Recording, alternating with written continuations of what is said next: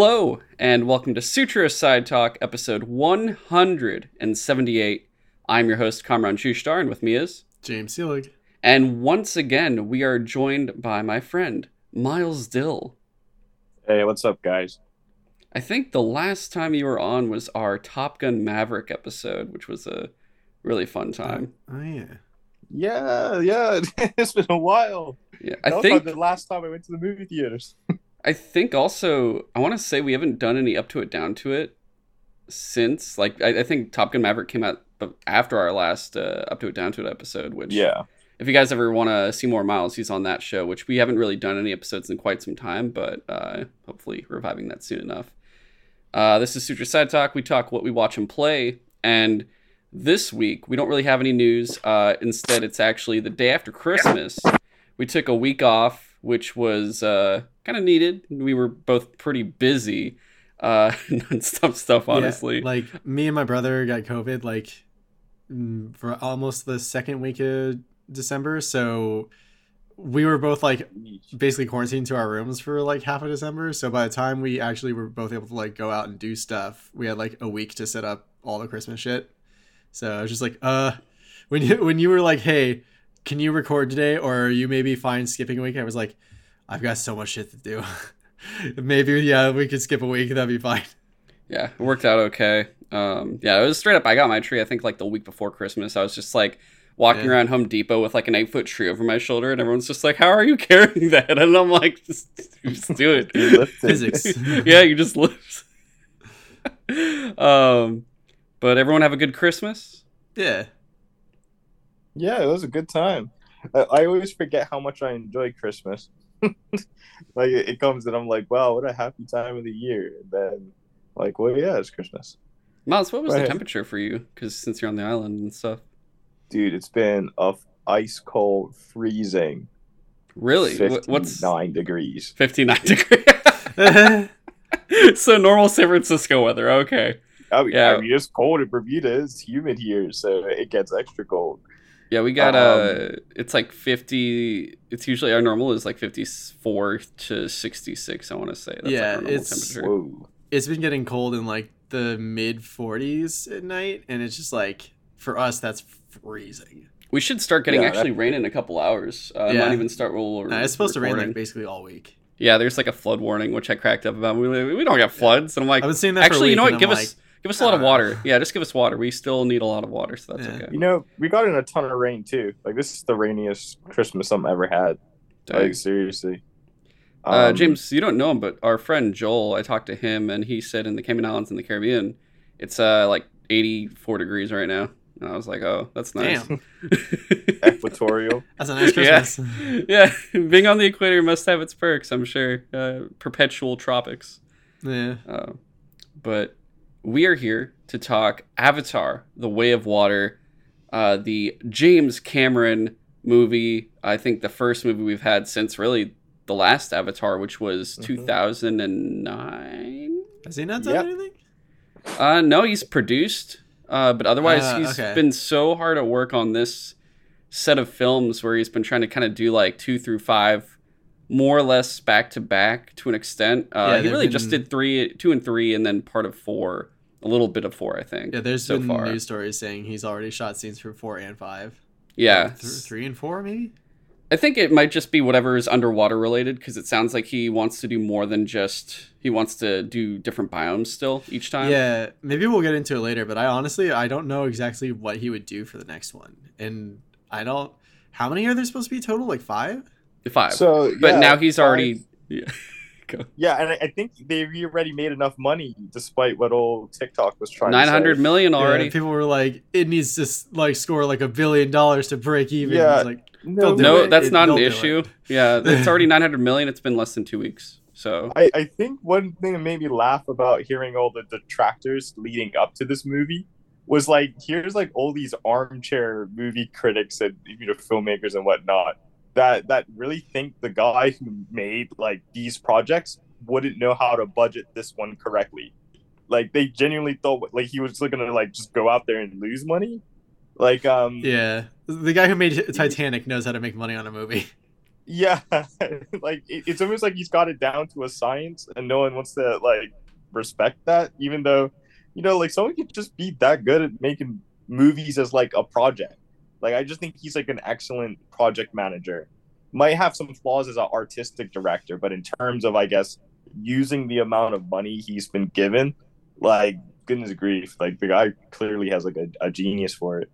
Yeah, I mean, considering like if you look at his prowess, the man sold aliens literally by going alien S money sign. Yeah. Oh shit! Like, The other factoid I heard is this guy's like the Chuck Norris of filmmaking now. It's getting like absurd. But Escape from New York, they didn't have a matte painting for New York. So when he was like a lowly guy on set, he was just like, "Yo, I'll paint it." And then they're like, For real? "You really can do this?" And then he made the matte painting of New That's York. amazing. He did That's that insane. by hand. Yeah. I did. You know what's funny? I didn't know he worked on Escape from New York, and with James and you were with me, but we went to the Alamo and they were doing like behind the scenes stuff of James Cameron, and it was like, yeah, before he worked on like even his directorial debut with like Piranha, he had worked on like John Carpenter's stuff, and I was like, what? Like that Yeah. is actually really cool, and I forget like how much older John Carpenter is than James Cameron, and that kind of put things into perspective. Yeah. So it was really cool. But yeah, Avatar: The Way of Water. I think we've all, James, you've seen it once. Miles and I have seen it twice. Yeah. I wouldn't mind a third Mhm. time. Yeah, I think I I'll go might- a third time. I might want to see it again the second time in IMAX. Yeah, that's how I'll Chris go doesn't again. want to see it in IMAX and 3D because he's like, he doesn't want to spend like $30 on a ticket. I'm just I so checked, it's curious only what the 3D $20, looks but- like. Like I'm Yeah. so curious because I've seen it I in feel like Dolby it'd be better Atmos. for this movie because it's like almost entirely Yeah. just animated. Yeah, no, I think it'll. I think because the whole thing is this film was a lot of it was done in 60 frames, and because of that, your eyes are literally That's why I trying wanna watch to it in keep up IMAX with for, everything like, when the it better screen and moves. stuff. Yeah, anytime you thought the Hmm. movement was weird, it was because the frame rate was so high and more realistic, and you're like, oh, It's my like eyes. it feels too smooth for a movie. Like Yeah. and so even playing games in like a higher frame rate nowadays, Whoa. watching a movie it feels weird when it's too smooth. It Yeah. feels Yeah. like it's going in fast forward, but it's not. It also has that weird effect. I noticed it in The Hobbit and Gemini Man, but it'll look like GoPro footage and not like a movie sometimes. Yeah. It looks like they're sped up almost, like it's I weird, literally- like fast forward frame. For some of the scenes, I was like, "This looks like a really good PlayStation 5 game or whatever," which I mean Yeah. makes me excited for the actual game that's coming out at some point. It's supposed to be Yeah, April, yeah. I think, or something. It was supposed to come out this year, and then it was delayed. Same with Hogwarts, but yeah, this movie, I guess, like to put it in perspective, first, I saw it in Dolby Cinema, which meant it was going to be the best, I guess, visual format, not like best Ooh. Is size. Is that actually better than IMAX or? Dude, it's stupid. They show you the color of like, here's the theatrical black you get in all other theaters. Here's the black color you get in Dolby Cinema, and it's actually insane how different they look. Like, they make the theatrical black almost look gray, and then the Whoa. actual Dolby black is just like this, just full on like pitch black, and it's amazing how much more color saturation there is in Dolby Cinema. Which is why I Dang. prefer cinema over IMAX at this point. I might actually go for that instead of IMAX then, if it's that much better. It's amazing looking, and then the sound is phenomenal because it's not just surround sound; it's full on Atmos, which means like you'll have Atmos actual is sound. amazing. Yeah, sound from above and below. So like I watched Top Gun in that, I watched this and that, and the whole time watching this movie in Atmos, during fights, the explosions were so much that my seat was literally from the sound. There are theaters now that almost make your seat like a weird little roller coaster ride. It'll actually move and stuff, and you'll get sprayed in the face Yeah, with water. 4DX. Yeah, but it's super weird. But I haven't done that yet. In Atmos, it was just the sheer sound coming in, making your seat shake, and you're just like, "Oh, Jesus Christ!" Like The in an movie was that explosion. powerful. It was that powerful. It was amazing how good that Dang. was. Yeah. And Dude, then I watched second, it in the exact opposite conditions. Like, Bermuda's got a tiny theater. Like, I'm sure there's TVs bigger than it. But how many I seats still does it thought usually have? captivating. Go ahead. How many seats does your theater usually have? Like for Oh one? boy, it's less than 100. But Okay. Oh. I mean, that's not too bad. Like a lot of, I feel like most theaters are like that, except for IMAX. IMAX is like the one where it's like, oh, like 150, 200 seats. There you go. Everyone can fit in now. But most Also, of the it- front row is like still way too close. Oh, IMAX front row is actual like might as well that's not like a watch the torture. movie. You walk out and you're like this walking out like, hello everybody, how did it go? And you're just like, what's wrong with you? It's like I can't look down anymore. Like my Yeah. head is like my neck is stuck. Like it's fully stiff now. It's I've done it. I forgot what movie I watched it in and I was like, this is great. And I walked out and I'm like, I can't look down. One of the worst experiences I've ever had in IMAX was like me and my family went to see, I think it was like Harry Potter 3, and they had it in 3D. And I guess like the only seats they had available were like way up front. And like, I don't think it was like literally the front row, but it was like close enough that, you know how if you don't sit in the sweet spot for 3D movies, it like you'll get, double images or whatever. Like we basically couldn't look at the sides of the movie because it was just like it was too close for the glasses to like make it work. Yeah. So I was just like, Wow. cool. Why do you even sell tickets for the first 3 rows if it literally is like unwatchable in 3D? You get the Mr. Krabs meme where it's his eyes and it's all blurry and you're like, oh, like that. That's kind of the reaction for At least it. I got I those feel like I special just Harry walked Potter out. shaped That's glasses. such a rip. Yeah, it's Man. insane. But otherwise, yeah, Avatar was great for me at least. Did you guys enjoy it? Just small before we get into I really the full, liked like, it. discussion. But probably this will come up again for the length conversation that you wanted to go on. Hmm. The whole time I was watching this movie, I was like, the plot's okay. I kind of like the characters. They're like, some of them I like more than others, but I don't really care about them nearly as much as like just learning more about the world of Pandora. So when you asked me at the end of the movie, like, what do I think? I was like, I honestly think I'd rather these movies just be like National Geographic series about like the life of Pandora, voiced by David Attenborough. So it's just like I very much enjoyed it, but not for the reasons that James Cameron probably wanted me to enjoy it for. Although he probably also still wants people to like the world building and shit. It's just like he would probably also like me to care as much about the characters and whatnot. Mm-hmm. That's a pretty sound point. I agree with some of the sentiments.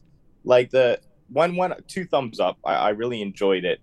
The two criticisms that I have, because conversely, I would say everything I enjoyed about this movie and I thought was pretty good. But the two flaws I see, the one that overlaps with everybody is the second time was too long. I thought it was really awesome the first time, but then it feels like watching filler again in an anime where you're like, you know what happens, and you're like, okay, I could watch it. We're getting a flashback again. It was the same Yeah. episode. Yeah. And on the flip side, the other one is, I guess this might be somewhat relevant to what you're saying about like the nature documentary and such. Is I feel like James Cameron is such a mechanically minded individual in terms of like making the production. So like everything about the production is perfect. So in a way, he thinks that the structure of this movie is flawless and unprecedented, which actually makes sense from his perspective working on this movie, because just look at it. Like everything there was no scandals on set, no accidents, like everything came through. It looks great. There's no I egregious can't think of bloopers. anything like that. And then on the flip side, us as audience who watch so much content and we have all our different frames of minds and references and stuff, for us, I feel like those really robust pillars are just as mundane as like the pillars underneath a highway. Like they do their jobs perfectly, but to us, they're like, that's boring. I don't want to look at a pillar. Like so like the movie is a mechanically a great movie. It's just that the pillars or what it used to construct itself are just tropes that people I think are too used to seeing, or have even like stigmas against. Like something I always kind of leverage against some critics I do see online, because I always talk highly of it whenever I get a chance, and naturally there's people who talk badly of it whenever they get a chance. And one thing I really noticed is, I guess video games have really affected the perception of movies, and how they're made as well as how they're viewed. So like one thing I find kind of funny is because this is a movie where the bad guys are these really charismatic military sci-fi guys. I feel like there's like this subconscious reflex that like they should be able to do more, or like you as the audience member are almost helpless watching them get killed. So you get like a negative connotation from that. So I feel like that Zeitgeist met with like the James Cameron arrogance thing to like this movie being a very safe and conservative. That like I almost wish James Cameron made a riskier story to break those archetypes. Like there was a lot of, I guess, negative betting against him, and I wish he made a more bizarre movie to get out of that spotlight instead of kind of doubling down on what worked in the first movie. But I'm also glad with the movie we got too, because you know that I guess that saved it from being like a Jupiter Ascending or like a movie that's big and dysfunctional. That's true. I guess then getting into the length, it was 3 hours and I believe 48 minutes. Was that? It was 192 minutes. It was 3 hours and 42 minutes. So, wow. Yeah, it wasn't 4 hours long almost. It's got to be shorter than that. I thought it was like 3 hours 20. Yeah, I think it's like almost 3 hours, I thought. It was, let me double check. I had it a second ago. 1 second. I'm pretty sure it was... Google says 3 hours 12 minutes. 3 hours 12 minutes? Was that? Yeah. Oh, okay, my bad then. 3 hours 12 minutes. I was thinking, 192, which is sorry about that. 192 minutes. It's 30 minutes more than the first movie, which was then that one was 2 hours and 42 minutes. That's what it was. I was mixing up that. But that was the original. So yeah, this one was over 3 hours. We haven't really gotten something like that in a while. Besides, I guess you would say, how long was the Batman? The Batman was something of a length. It was also about 3 hours, I think. It was like 2.5 hours, or was it? I want to say. Otherwise, it was really what the Avengers movies, like Infinity 2 hours 56 minutes. Okay, so but the Batman was close. We had the last two Avengers movies, so we haven't really gotten anything lengthy in a while. And you know, the one that always was perfect length for us is probably what the extended Lord of the Rings trilogy. And if you treat that as as one film, it's basically a 12-hour movie that you're just kind of like, yeah, I could do the whole thing. It's fine. But I mean, you also can take breaks from it because we never had it in theaters really at that length. It was only after when it was released. But for Avatar: The Way of Water, I did feel like the length was long, but it wasn't as long as I thought it felt. So like, yeah, I mean, it's like when you watch it, you're like, the first time I came out of it, I'm like, it was long, but it didn't feel as long as I expected it to be. Like it felt shorter considering the length it actually was. So it didn't feel as bad.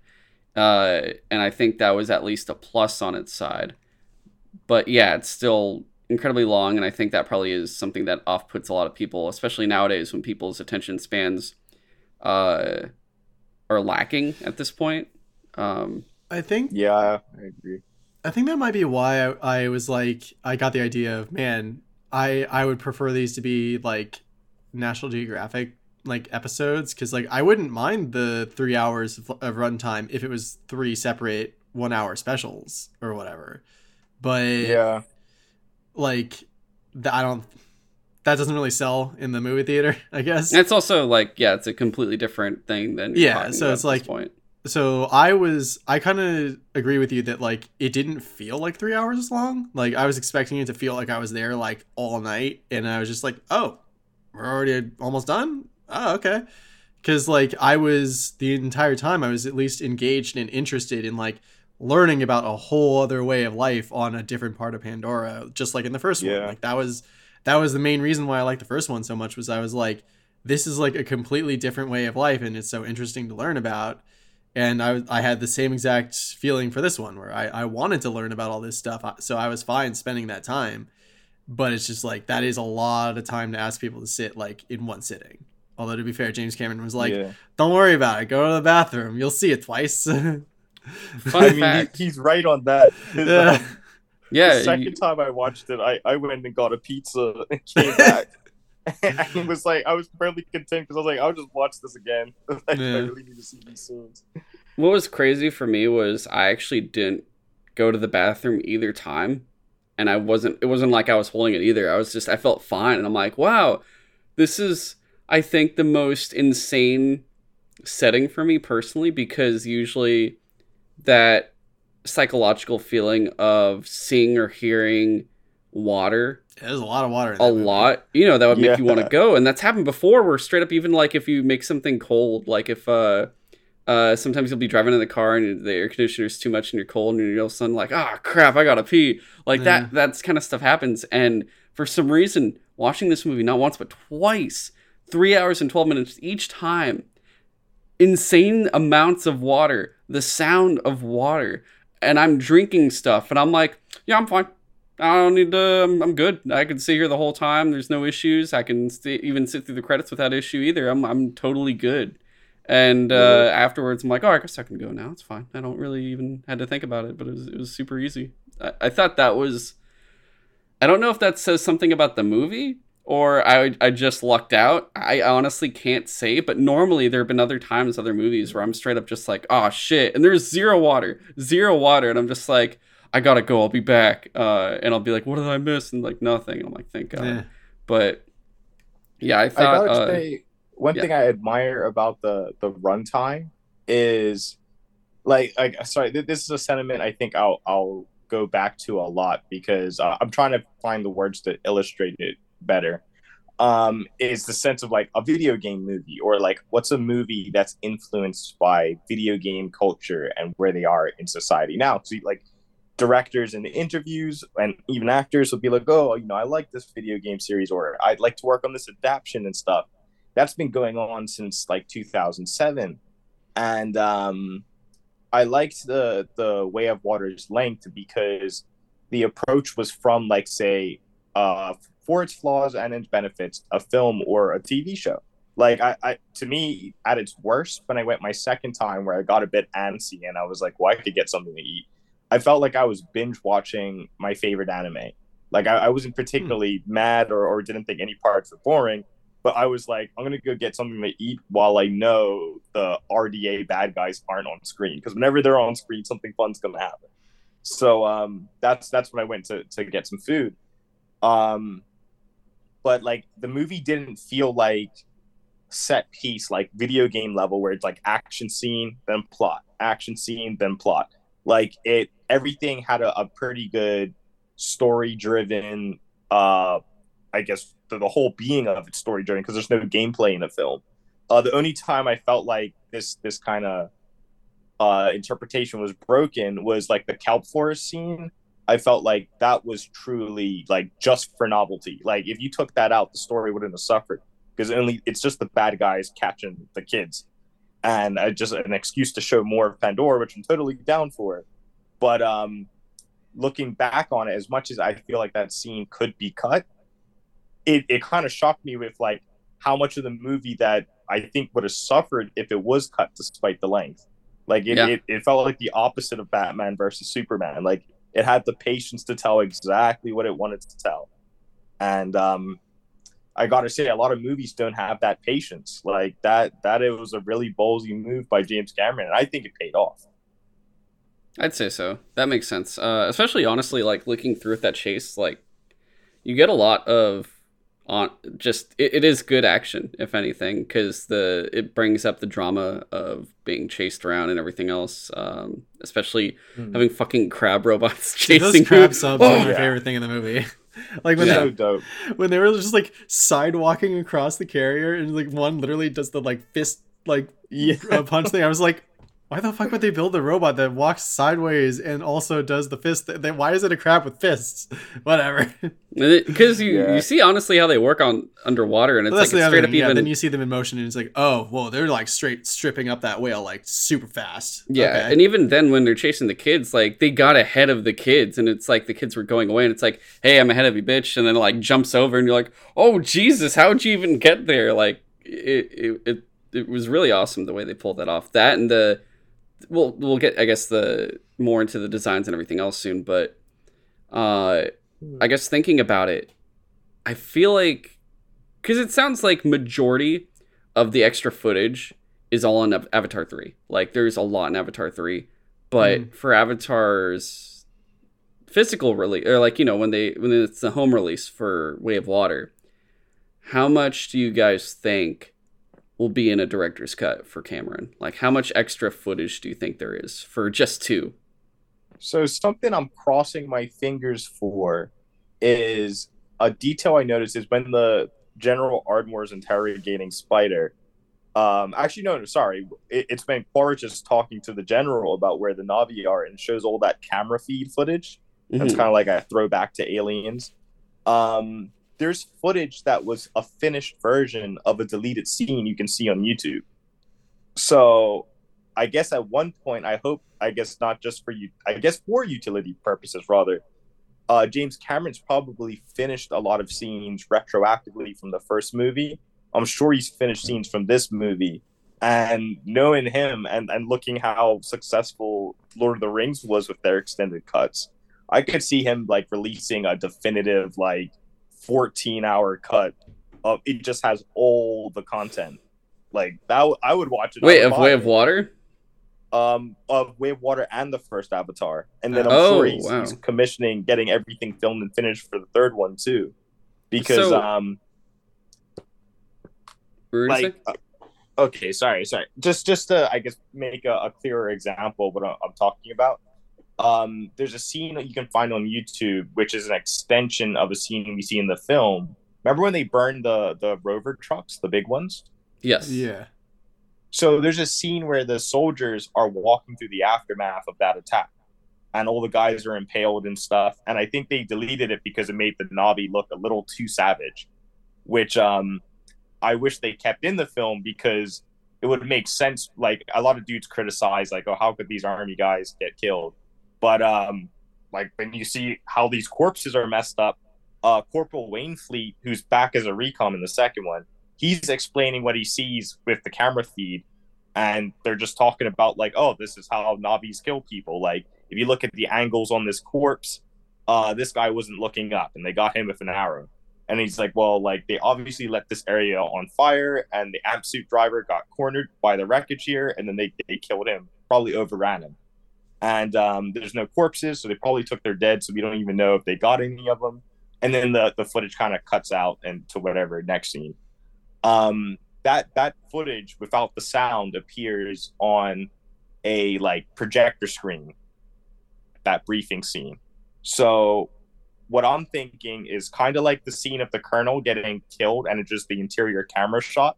Like that was either original footage or unreleased deleted scene. Like that's never before seen footage, is him getting hit by those 3 arrows.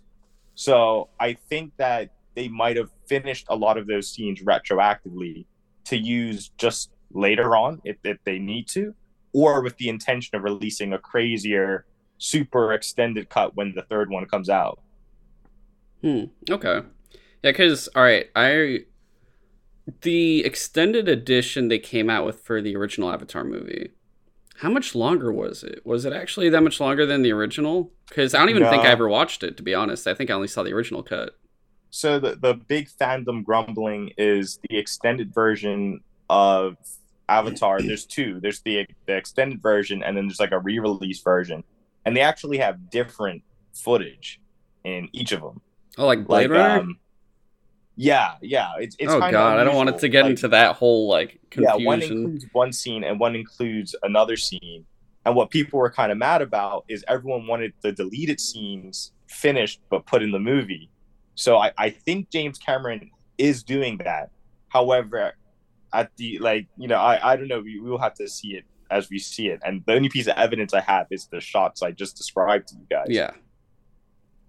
So, do you think when they come out with... I mean, I think for sure there's going to be a director's cut for the second movie when it comes out to home release. And I hope they don't do the Lord of the Rings thing where for Lord of the Rings, they were like, all right, the movie came out, here it is on DVD, and you're like, dope, cool, and you buy it, And then they're like, now here's the extended edition on DVD. And you're like, why did I buy this first one?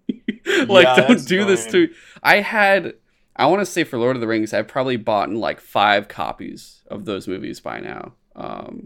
Because I originally got like the theatrical trilogy, and then I got the extended trilogy on DVD, and then Blu-ray, and then 4K. So it's been like a whole thing. Though I only got rid of the theatrical one because I can't bear to get rid of the others. They're actually physically Do they come amazing. with the other versions on that disc? I think they do. They might. But also, I wouldn't mind if they didn't, because I literally I've never had any ever want to watch theatrical runs ever again, because I feel it's incomplete now if you don't watch the extended. Like, it doesn't feel right. But like, I mean, looking at Way of Water, it's about the length of the theatrical Lord of the Rings movies. It's so I could see it getting around like the extended edition run where it is near 4 hours, or maybe a little bit over 4 hours, and it gets closer to 5. But I don't think it'll be that long, surely, for the fact of all the rumors we've heard of 3 and how much of that a big deal that's been, when Cameron could be like, oh, hey, well, 2 was going to be this long, and then I cut this much out of it. Instead, like, it seems like he put a lot more into 3 in length compared to like 2. But unless I'm doing the math wrong, the extended collector's edition on Amazon, which came out like a few years ago, has only like 16 minutes added onto it from the original. 16 minutes of Navi sex. That's insane. Yeah. Well, and apparently they added a like intro scene eventually that was like showed what Really? Earth looks like. Yeah, it's Earth, and Sully gets kicked out of a bar. It's like cool, but it's like it's all right. Gotcha. That's interesting. I wonder. Yeah, I expected it to be like an hour longer. So now I'm like not sure what 2 would be for me. Yeah, because the original for me, I watched it in theaters with my sister. I remember I like went with my sister to the Daly City Century Theater, and we watched it. Came out, and I was like, that's cool. And I don't think I ever watched it again. And I never saw the extended version, to be honest. And then our friend Roman from school was like, yeah, at the store I work at, we have it for $5, and it's like the newest edition or something. And then so I went, when we went to Savannah, I'm like, give me the movie, I'll buy it for $5. Yeah, sounds good. And I have it. I haven't opened it yet, but I'm like, now I want to check it out. I was supposed to watch it before this new one. In fact, I was supposed to see it in theaters before the new one. I really wanted to see the old one in Atmos, and I forgot, and I totally missed out. But like, it's been on like something I want to watch forever. I haven't rewatched anything in so long. I'm just trying to like catch up on stuff I still haven't seen. But I'm curious then, if you're saying that, Miles, if they did, because they could either, I guess, release them at the same time and be like, here's Avatar 1 new extended version, and here's Avatar The Way of Water director's cut. But at the same time, maybe that would interfere with sales with the other, one or the other. But I'm honestly not too sure. Till like, if 4 and 5 are happening in the way that was mentioned when they first were doing the sequel, like announced the sequels, like pre-COVID, I think that he would release like the extended mega version after 3, because remember the comments where a lot of people were memeing it on Twitter because all the journalists framed it in a really arrogant way. But when he sent the drafts for 4 and 5 to the producers, and they sent back like no notes, like they were just like, holy shit, that looks good. I guess, and now that they've made the money, they're definitely going to make 4 and 5. 3 was going to be reworked for a finale in case the reception was bad. So I think now 3 is just like a mid-season finale. So if he was going to sell an extended cut, it'd be like 1 to 3, like a anime arc. Like this is the Sec Ops arc, or the Jake Sully arc, and then the next one would be like his kids. Because if you look at the subtitles they announced, it looks like the theory that's kind of floating around is either Awa gets killed in the third one, or the third one, they defeat the humans like forever on Pandora, and then they attempt to go help Earth. That's because another comment that one thing I do like about James Cameron is, even though he's extremely arrogant, he delivers on everything he says. And something he has said is he thinks that Earth is as important a world and story to explore as Pandora. He's just not that far enough into the story yet. So I mean, that's really interesting, think, actually. Yeah, because the two things he like, this is to Spark Notes, but he was like, the lessons he wants to give to the audience in the third, fourth, and fifth films was one, not every Na'vi is good and not every human is bad. And then the other one too was, he I don't know, he kind of disregarded the criticisms, but I do think that the notion of humans being hopeless is something that he will definitely tackle, because like that I think is something that like he would notice that himself making these films, being that detail oriented. And I guess he sort of begun that process with Spider, like including a pretty charismatic human character that's like in the main roster, that's not like a norm or like a bad background guy. And then bringing a villain to the forefront, which is Quaritch, in a way that, like, if Quaritch was the villain again in the third one, everyone would be okay with it. However, if you switch teams, everyone would be okay with it. Like, he's honestly got a big enough presence now. Yeah. And I guess then last thing, because I mean, I'm pretty much down for if they do just individual releases of like Avatar 1 and 2, and then eventually after 3 they do kind of like the Lord of the Rings trilogy set, just so I can get it sooner, honestly. But for Avatar 3, it's 9 hours, and it probably will get fully finished, and that'll be an awesome home release when it comes out after the theatrical run. But what would be comfortable for you guys, or what do you think would be good if it's 9 hours and it's probably a lot longer than the other two? What would be a acceptable theatrical run length? Wait, 9 hours for just 3?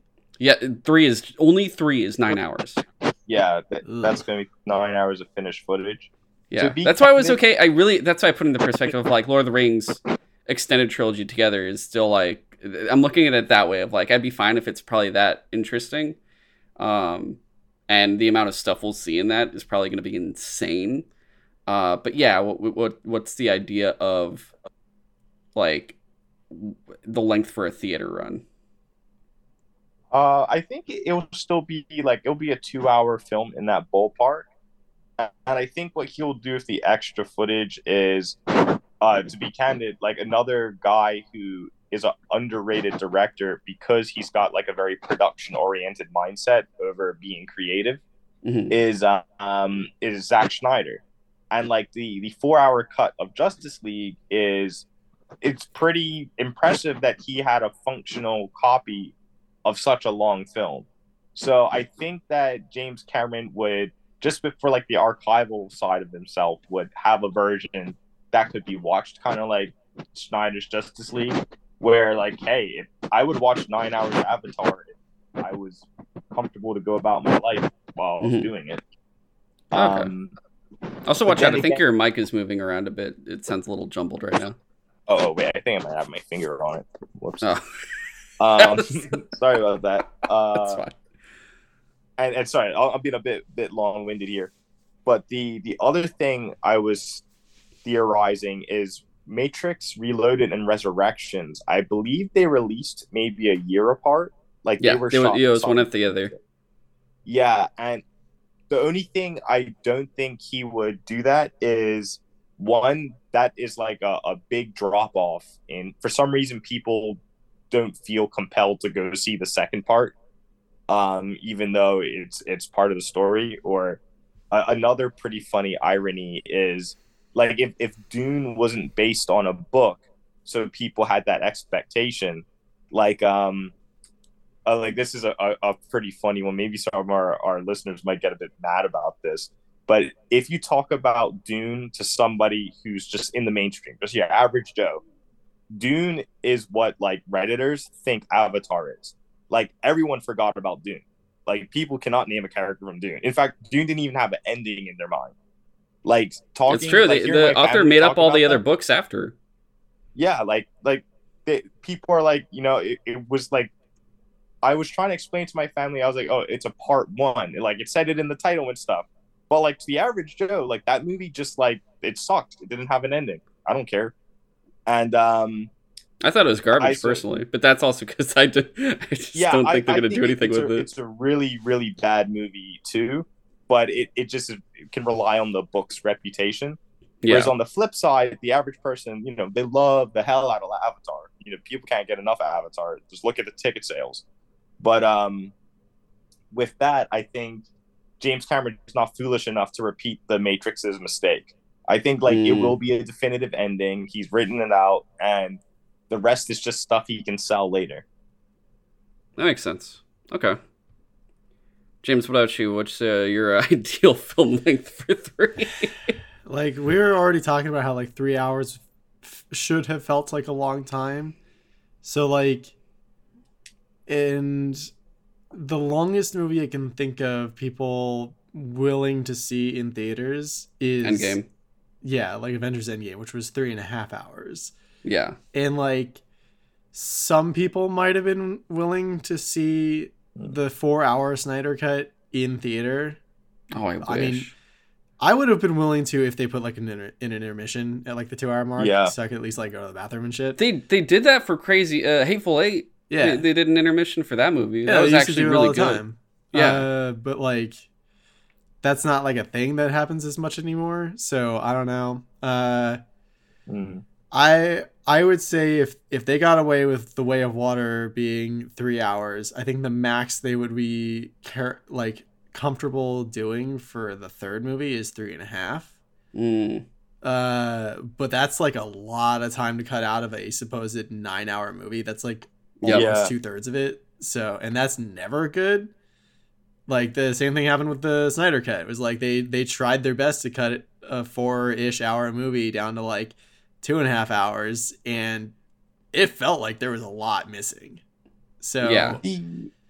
And like okay, after your point, I'll say one last thing is just like we also were talking about how like it did feel like a lot of The Way of Water could have been just filler, but it also like felt necessary. It's just like maybe they could have cut it out, but like I don't know, it's hard to say. I think like there are very few production companies that would be comfortable putting out a movie that's like more than 3.5 hours today in theater. Yeah, it's also I think they're all afraid of the attention spans of the average audience. At this for point. Sure, that too. Yeah, I think for me. Sorry, right, you're gonna say something else. Yeah, go for it. The quick point I want to say is I think the reason this cuts 9 hours is he's probably just shooting a whole bunch of B-roll and utility footage while everyone's cohesively together, like the kids. Like how he's saying he doesn't want the kids to age out, so they shot part of 4 already. But on the flip side, like they have, say, 100,000 mint condition gun props. So if you're gonna film any big scene with all the army guys, all with the gear and meticulous detail and stuff to be consistent with the other films, now's the time to do it. So he might be shooting like all the amp suit scenes for 4 and 5 with 3, and they could be part of 3. That would make a lot more sense. Yeah, just like in anime, he's probably shooting his own stock footage. So like animals in the trees, to soldiers walking around, to like bases, or even like flashback scenes he might want to use. And like my only piece of evidence before is just like I was shocked at what the like found footage scenes were. Like that seemed like such a big amount of detail to put. Like usually movies just put footage from the last movie. They don't like go out of their way to make it's pretty awesome, honestly. Perspective of it. Yeah, that was one of my favorite things about the second one, even though it was like 2 seconds. It always bothers me in movies. Doing a lot of that. It always bothers me in movies when they, for like security footage, just put literally the exact shot from the movie. It's like, how'd you get that footage? That's actually really fast. I'm currently like on the current arc of One Piece. Like I'm in like the 900s. I entered the 900s of One Piece. And I went back to Crunchyroll, which One Piece like basically puts all the best stuff together, so you're getting all the filler, fluff, all of it out of the way, so it shortens it, and you're getting all the quality of just the real story itself. Going back to Crunchyroll, the episode's like, 22 minutes? The actual episode is like 15 minutes. Because of like, hey, remember remember that thing that just happened last episode? Here's a full flashback to it. And I'm like, what the fuck? So I do get that, and that's why I really do appreciate the idea of here's a flashback, but it's something completely different that we haven't even gotten. I think for me, James, because you brought it up, I would love it if they actually pulled it off and did it. I would be fine with a 4-hour cut of Avatar 3. Give me a 2 hours intermission. The other 2 hours, I would be so good with that. I'd be like, yo, give me like 15, 20 minutes in between. This is walk around a bit, do your thing. If you want more food, go buy it, which I'm sure theaters would love that. Yeah, go to the bathroom and get some snacks. Yeah, like that actually sounds great. And I honestly, one of my, all my favorite theatrical experiences were always in Savannah, Georgia, because we had literally a group of like 20 people going to watch movies.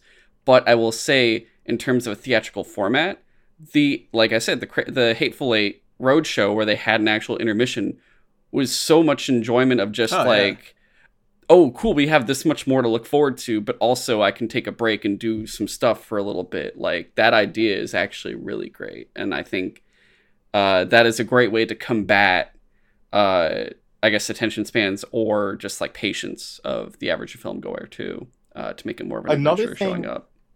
That I want to mention is they might actually take a risk and do a longer cut, potentially for intermission, because another thing that opens the door to is more viral marketing. Like, if people could real time tweet about what they were saying in the movie theater, I think that would drum up more hype. Because, I mean, the only thing that I felt was distracting me from this movie was just seeing cool stuff I wanted to talk about immediately.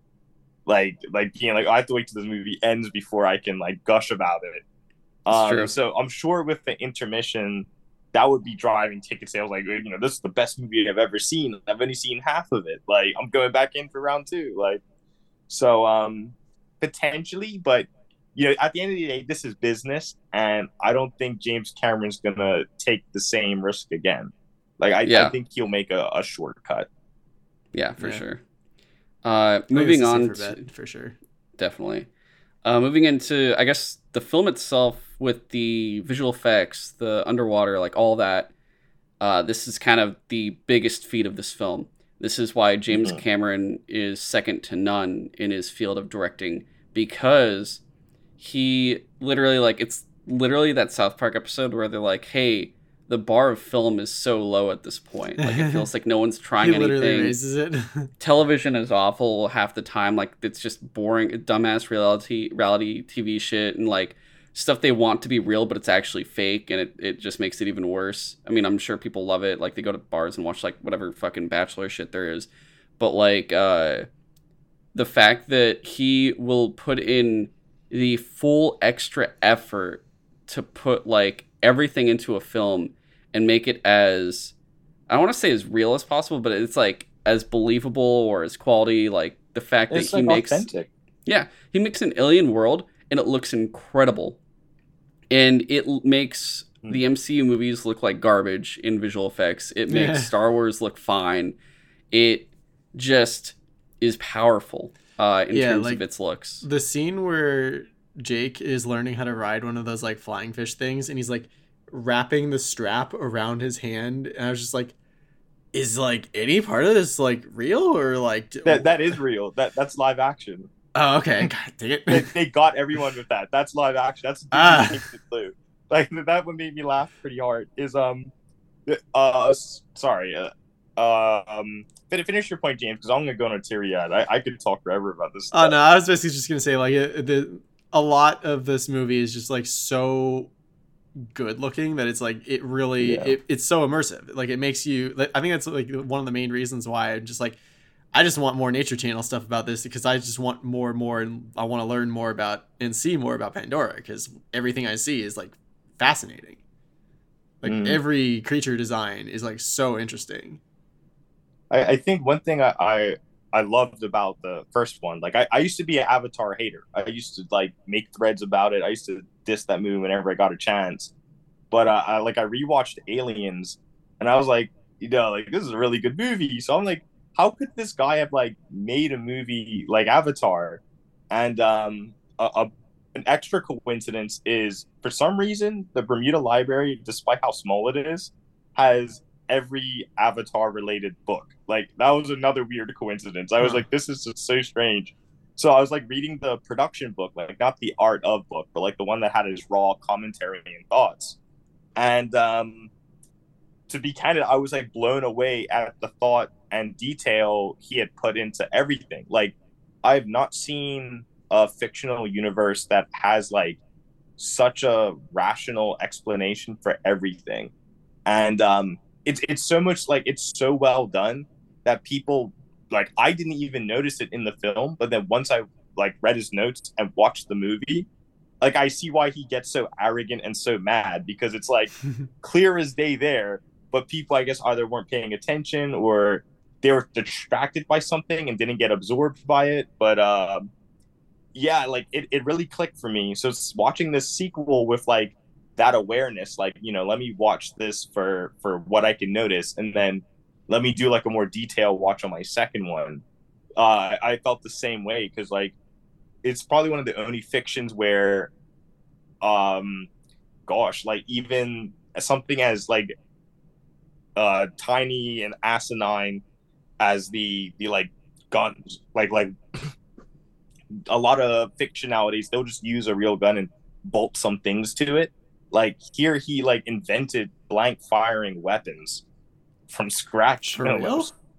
Yeah. The Colonel's pistol in the first one, his like crazy future pistol, is a blank firing weapon. That works. Whoa, I didn't know that. So, and the thing that blows my mind even more, so this is going to feel like a Baki cutaway right now, how it explains the shonen thing. But like George Lucas and Star Wars, the reason the art kind of stinks in the newer ones is because Lucas himself was designing the stuff. He was just getting other guys to draw it. So he would be like, no, this line has to be like this. Like you can look at his notes for the X-Wing and stuff. That wasn't the arts. That was George Lucas, like literally Hawkeye over their shoulders, being like, it should look like this. I want the foils to open. Yeah, I want the foils to open like this. All exactly. Right? Like there's an anecdote where he put all the concept art on a wall and like meticulously pointed out like exactly which things are going to be in the movie and which ones aren't. So apparently James Cameron's like that, but times 1,000.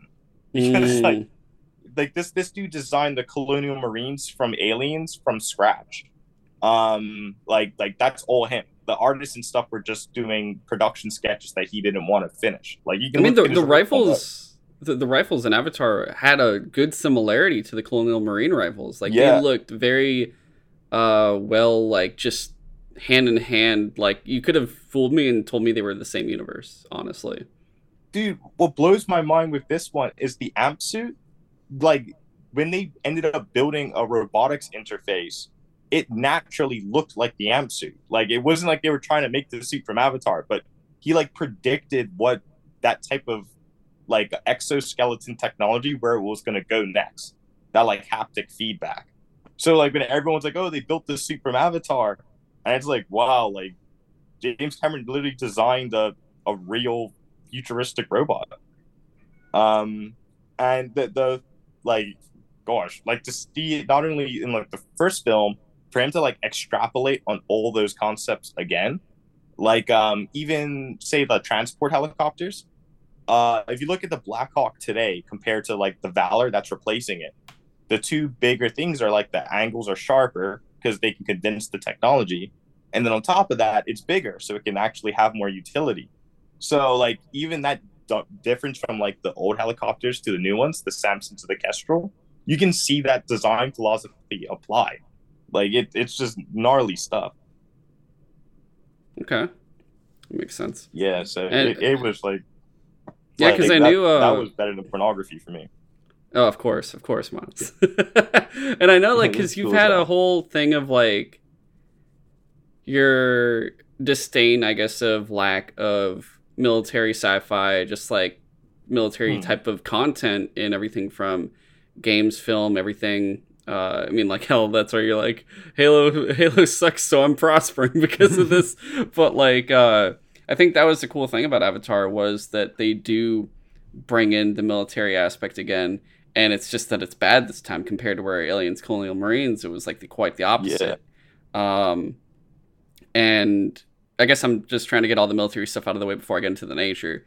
But the designs and just the way the effects worked of having the crabs, like the crab suits. I guess I'll just Yeah, crab like suit. sub type thing. I mean, because it's like It they had was a subs. submarine and a crab suit. Yeah, they had the. sub. It looked like it was meant for like salvaging. Yeah, it was like the crab suits at least could do the salvaging.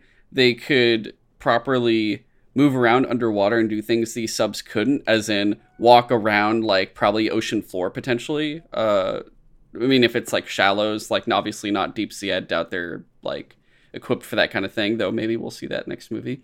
So there's like a lot that they can do, and they're incredibly versatile, and I do appreciate that, because it's like when you think about the design of that type of suit, you're like, why the fuck would you make it a crab? And you really think about like, well, when you're trying to go deep in the water and do this kind of stuff, are you trying to make something on your own of like some weird idea of like a shaped movable thing that you'll be piloting and do it on your own and test it so many times that may like trial and error? Or do you want to see what actually lives and works underwater and adapt to that kind of thing, where it's like, oh, crabs are bottom feeders, crabs can actually like move around and stuff, and it's like, how is it possible that they're able to survive down there? And you're like, well, study them, see how they work, and design based off of what already works in that water. Yeah, and then that is how you can do that kind of thing. One thing that came up in one of my classes at Davis was that like we as scientists are often trying to just recreate what nature has already done, because nature has figured it out better than us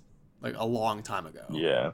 I feel like people don't really think about that often, of like, yo, just study animals, adapt to the way they adapt, and that shit will work. I mean, honestly, I think that's why I loved Horizon so much, because Horizon really just does that and goes, hey, what can this animal do to this ecosystem, and why are they a robot? And it's like, well, this is why, and this is how they do that kind of thing.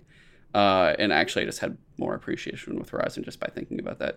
But the fact that they're able to do it with the crab suits and stuff like that, like, it's so cool. And with the subs, like, I love the shape, where it actually reminds me a bit of the mini subs in Atlantis, The Lost Empire, when they're fighting when they're going around fighting the giant like Atlantean creature ship that they've got. The automaton, the Leviathan. Yeah, and it's like autopilot, because you're just like, what the fuck? But yeah, you see all the cool little mini subs going out there and trying to fight, and they all get their asses kicked. But like, I love these mini subs in this, because I'm like, it's the first time I've seen something like that since that animated film. Yeah. And it's something that really, the whole thing of like why this movie is so amazing. Underwater is so untapped in terms of creation and content and just like variety that you can use with it, because everyone's so just like, everyone's got a hard on for space. Everyone just wants space. And this is in space, yes, but it is underwater still within that planet. And I love the fact that they're able to fully utilize that. And then, yeah, you get these types of creations, the hover ship, which was really cool, where it's like kind of hovering on the water. Well, I love that it was like almost shaped like whaling ships like nowadays, with like a big open back to like haul the whale in. Although that, I find it strange that they had that, and then you see how they harvest the whale, and they kind of just like, I don't think. Well, no, they did kind of bring it into the ship a little bit, and then like went into the mouth and drilled out. More just the front form of it goes in the ship, just so they can get into the mouth. One thing I'd like to like interject with in terms of like rationalization, right? Like, if you ask a question of, say, like something like Dune, like why did the ornithopters, why do they flap their wings like that rather than be a helicopter? Well, that's just to make them cool and sci-fi. The thing I like about the Sea Dragon, the reason they have to bring the whale up on there to harvest it is because they have all this delicate machinery, and to be honest, it's a hostile ecosystem. Like, they show you that Pandora is not a place you can like have your back towards the jungle while you work. So it's like a mobile fortress to where they can just do the work in safety and discard it without having to travel back to base with a corpse. Yeah. So like, I thought that was like really sophisticated, even though it looks like, I guess some people would be like, why would they have such a big, expensive fishing boat? But like, something that expensive ends up saving them money. because they can stay out and operate there for longer. And like another thing I thought was kind of funny is people are like, humans are so powerful, but like, you know, they struggle with these guys and everything. But then like the thought I had to myself thinking about that, I was like, you know, in this movie, without the backup of the entire planet, they struggle with a fishing trawler. Like that was just a boat that was there to fish, that they just like redeployed to hunt down two people. Like that was not a battle, or like like I don't know what they're gonna do for the humans. Like how can you beat the humans? Like that is just insane to think about. I think one perfect example of like the strength of what the humans could do if they really wanted to was just the act of like more dropships coming just raised the jungle to the ground. And that was just it's like, what are you doing? I'm like, I'm landing. Yeah, and that's the thing. That was just like, oh, we're back. Yeah. We haven't even started yet, but we're gonna destroy this like whole like giant. And then they cut to like 3 years later or something like that. And I think it was 1 year. Oh, a year later. And there's like a huge circle around that base that's just like gone. It's just barren. It's just barren earth, and it's like, well, then why don't they just do that for everything? Like, because I guess because they'll destroy the resources that they want. And that's the thing, is you find out that like one of the optional, I guess, like one of the plans for Pandora is like, Earth is dying, we need a new home, why not Pandora? And so that's why it's like, well, we could raise all of Pandora to the ground if we wanted to, but we need it. So that's why we're like bothering with the struggle, I guess. Yeah. And I also just like that the captain of the whaling ship was just like, I just want to get paid, man. Like, just let me do my work. Like, I'll kill your whale with my explosive harpoons if I need to, but like, I gotta get paid. Yeah. And it's crazy too, because like all the weapons they have can still kill like all the natives no problem, because it's like depth charges and like they're like sonic bombs and stuff like that. I also appreciated just like that it's kill not an impact. Yeah, it's not exactly like Earth whaling where you just like shoot a bunch of harpoons, and they did have the inflatable bags to like make it harder for them to swim like we do. But like just having like the special harpoon that will go like down and then like up into the creature, and then like the fact that they start with depth charges because these whales have like extremely like, I don't know, maybe we do that for regular like Earth whales because like they are also sound sensitive, but like these whales, it was like, oh no, they'll go deaf if they don't surface. So it's like, they've figured this shit out over the last few years. Yeah. Thanks to James Cameron's world building, which is insane. They do it to dolphins. I know that they'll bang on when they fish dolphins in Japan. Everything we're talking about here on Earth is really just Japan at this point. I was very like, really? They're whaling? They're doing whaling for this the plot of this movie? Okay, interesting. Yeah, and like another thing I thought was funny is like, you know, I saw some people like make fun of. Actually, this is another one, a fun piece of trivia. There's actually a copy of Starlog. I believe there's like the old sci-fi magazine they had. And what was funny, they have a vintage copy from 1984 when Aliens released, or 1986. I can't remember the exact year. And what's funny, they have an Ask James Cameron Everything section of the magazine. And what cracked me up is all the same like criticisms you see on Reddit were asked decades ago. And like, that's why I guess he doesn't really answer him now, because from his perspective, he's tired of he already gave him answers. It's like, I told y'all like 20 years ago, and it's like, bro, I wasn't even born yet. What do you mean? Yeah. You want me to do my own research? Hilarious. God. Like, that was really funny. Like, he goes piece for piece. Like, I was pretty shocked at the level of detail, but how short his answers were. Like, that was pretty impressive for... I don't know if they abridged his thoughts or if that was literally what he was saying or written into the magazine, but it's worth looking up. I should answer people like that, because I always answer with like an essay practically, and they're like, shut up. To make it relevant to Way of Water, like, people are like, oh, I guess they're just whaling that brain fluid now. What about unobtainium and stuff? And I'm like, dude, you see how much like avenues for revenue a modern corporation today has? Like they probably were just like, fuck it, like new market. They're probably still mining unobtainium, but now they're doing whaling as well. Like you have no idea just like how big their operation is on the planet now that they have like pretty much control. It's only how many humans they can get to the planet and how they can house them, really, that's limiting them. And not to mention the unobtainium was like the whole thing was like, oh, it's at the tree. And when they landed, they're just like demolishing trees. So it's like just by doing that, they created a full tool where unobtainium is obtainable at this point now without too much issue. It makes me wonder what resources do the plains people have that could be like exploited and stuff like that. Because like they mentioned in the first movie, like a handful of different people. Like they mentioned the ocean people, I think, and like one of them was the plains people.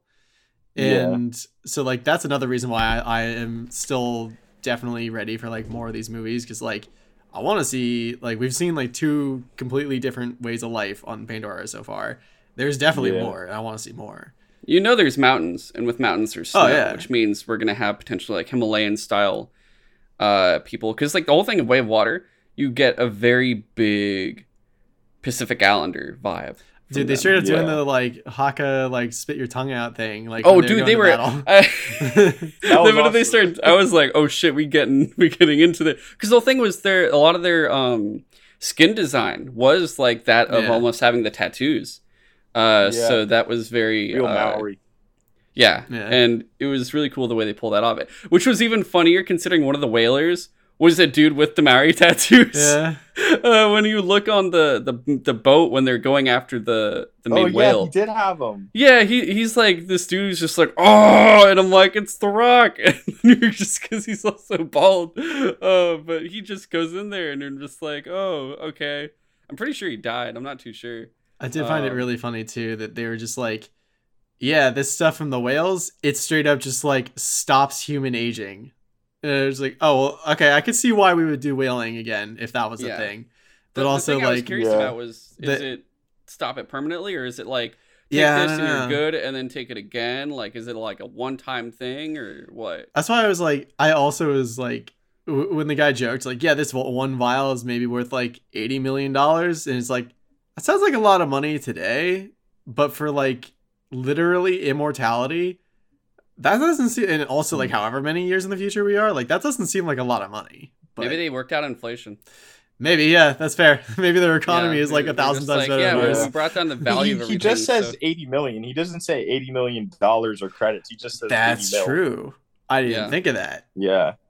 Because like one thing what I thought was kind of gnarly is adjusted for inflation, one ISV, so like one of those interstellar ships that goes from Pandora to Earth or to human space, that's about $7 trillion profit in unobtainium. So they sent 10 to Pandora in the sequel. Damn. And they have 7 on a rotation dropping off stuff to Pandora from human space. So they're making like taken out, like quick maths. Like that's almost, oh my god, I can't even do it on my calculator, but they're making a lot of money. They're making like we're making money, guys. Like that's money you show up with an army to get. Like that's, you literally see the number show up and you go, I don't care how many people we kill, how many of our people we lose, we just have to, it's worth it. That's what the business dude said pretty much when they saw the numbers. I don't know if this would make any sense, but I think it'd be hilarious if at one point one of the like supply ships you see like going to Pandora or whatever just has the Weyland-Yutani symbol on it. I mean, it almost feels like it couldn't. It's insane because you look at the diversity in the humans for it, and you're just kind of like, you look at it and you're like, Earth probably, even though it sounds like it went to shit, it sounds like everything's so like united of like, yeah, we solved racism, now we just hate blue people, and like that's kind of the way it feels at this point. And the fact that you have this thing going on where you could tell it's like it's a multi-union, it's like a coalition. You have probably the government in on it. You have the military in on it. You have contractors in on it. You have big corporations in on it. You have all these different facets of society in on going to Pandora and doing this. So not only do you have different forms of business and government, but you have literal, just like united, diversified humanity in on it too, to do something horrible. And you're like, I guess that is kind of nice that at some point we put aside our differences and became one humanity and one humanity to do horrible Well, things. yeah. So Just like to all be Avatar terrible. lore for you guys. So humanity's not united in this one. They're actually fighting a bunch of wars amongst each other. Oh, that makes a lot of Damn. sense. It's These just are probably that, just Americans. dude. It's kind of like oil, where like the stuff to finance, like all the materials needed to finance what goes on in human space, is so valuable that the RDA, the Resource Development Administration, is the one thing they can agree on. So like they're all fighting wars and stuff, but they're like, as long as the money's flowing. Like I think it's kind of funny how like they evict the humans, and then like as soon as the money got shut off, that's when they show up like in mass, like legions of hemp suits and all this stuff. Because like civilian governments, they are the ones that stop the RDA from having like nukes or using nerve gas and stuff. Because if the one company that had the most valuable resources had the best weapons, then they would be the most powerful entity, not Earth governments. Yeah. So to like put a rein on them, they force the RDA to struggle on Pandora by limiting the weapons they can get. So for context, the stuff you see in the first movie, that's Vietnam era equipment for the future. Like they that's old stuff that they could afford to buy and legally own, and then that was cheap enough to that they could manufacture on Pandora without hitting the profit margin. That's why it's kind of like, it is futuristic, but it's still archaic. Like, that's why they don't have guidance systems or infrared bombs or anything. Like, that's why the AMP suit is pretty much a glorified forklift that they just built a machine gun for. Like, a lot of the stuff like for them, I guess they're like, we're fighting natives anyway. Like, it's still advanced enough to deal with them, if anything. Yeah. So like what I liked about the sequel is now that they can manufacture on Pandora, they don't have to ship as much. That's why the technology gets to be more specialized, because you see it getting built on the city. Like, but it's building they took a second to show the swarm builders. Yeah, those are for the buildings. And you see the grinder building a Valkyrie shuttle for like 2 seconds, when Ardmore walks past it. But like that's like the type of shot where it's in the movie, but like I know he doesn't want to waste time explaining it. But it would answer so many questions if people saw that like humans can build shit on the planet now. That's why they have so much crap. Okay. Otherwise, I guess going into the more nature of it all, like before we get into the water, was there anything I guess especially new or interesting about the forest to you guys before they like end up moving? We didn't really spend much time there. No, it was just really in the beginning. Yeah. The first thing I noticed was and you guys have heard me speak on it. I'm a huge military sci-fi nut, but the second movie made being Na'vi just as charismatic and fun as being like a human in that world. Like I could be a blue person or an avatar per se, just as much as I'd love to like just fly around in a helicopter looking at the birds and stuff like you see. So yeah, you can pilot animals. You can. Yeah. Hey, do you want to go on the raid today? Yeah, let's go on the raid. Let's go fuck up this train.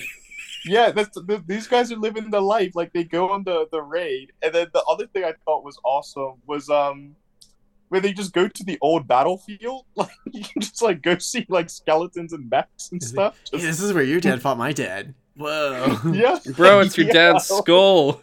I love how they like one. I actually really like the spider kid. Like just me too. Of course, Spider's it's so great. interesting that he like was too young to get sent back to Earth. Like with the sleeping pods or whatever, so they just like kept him there. And also the fact that he ends up being like the main villain dude's son, like that was interesting.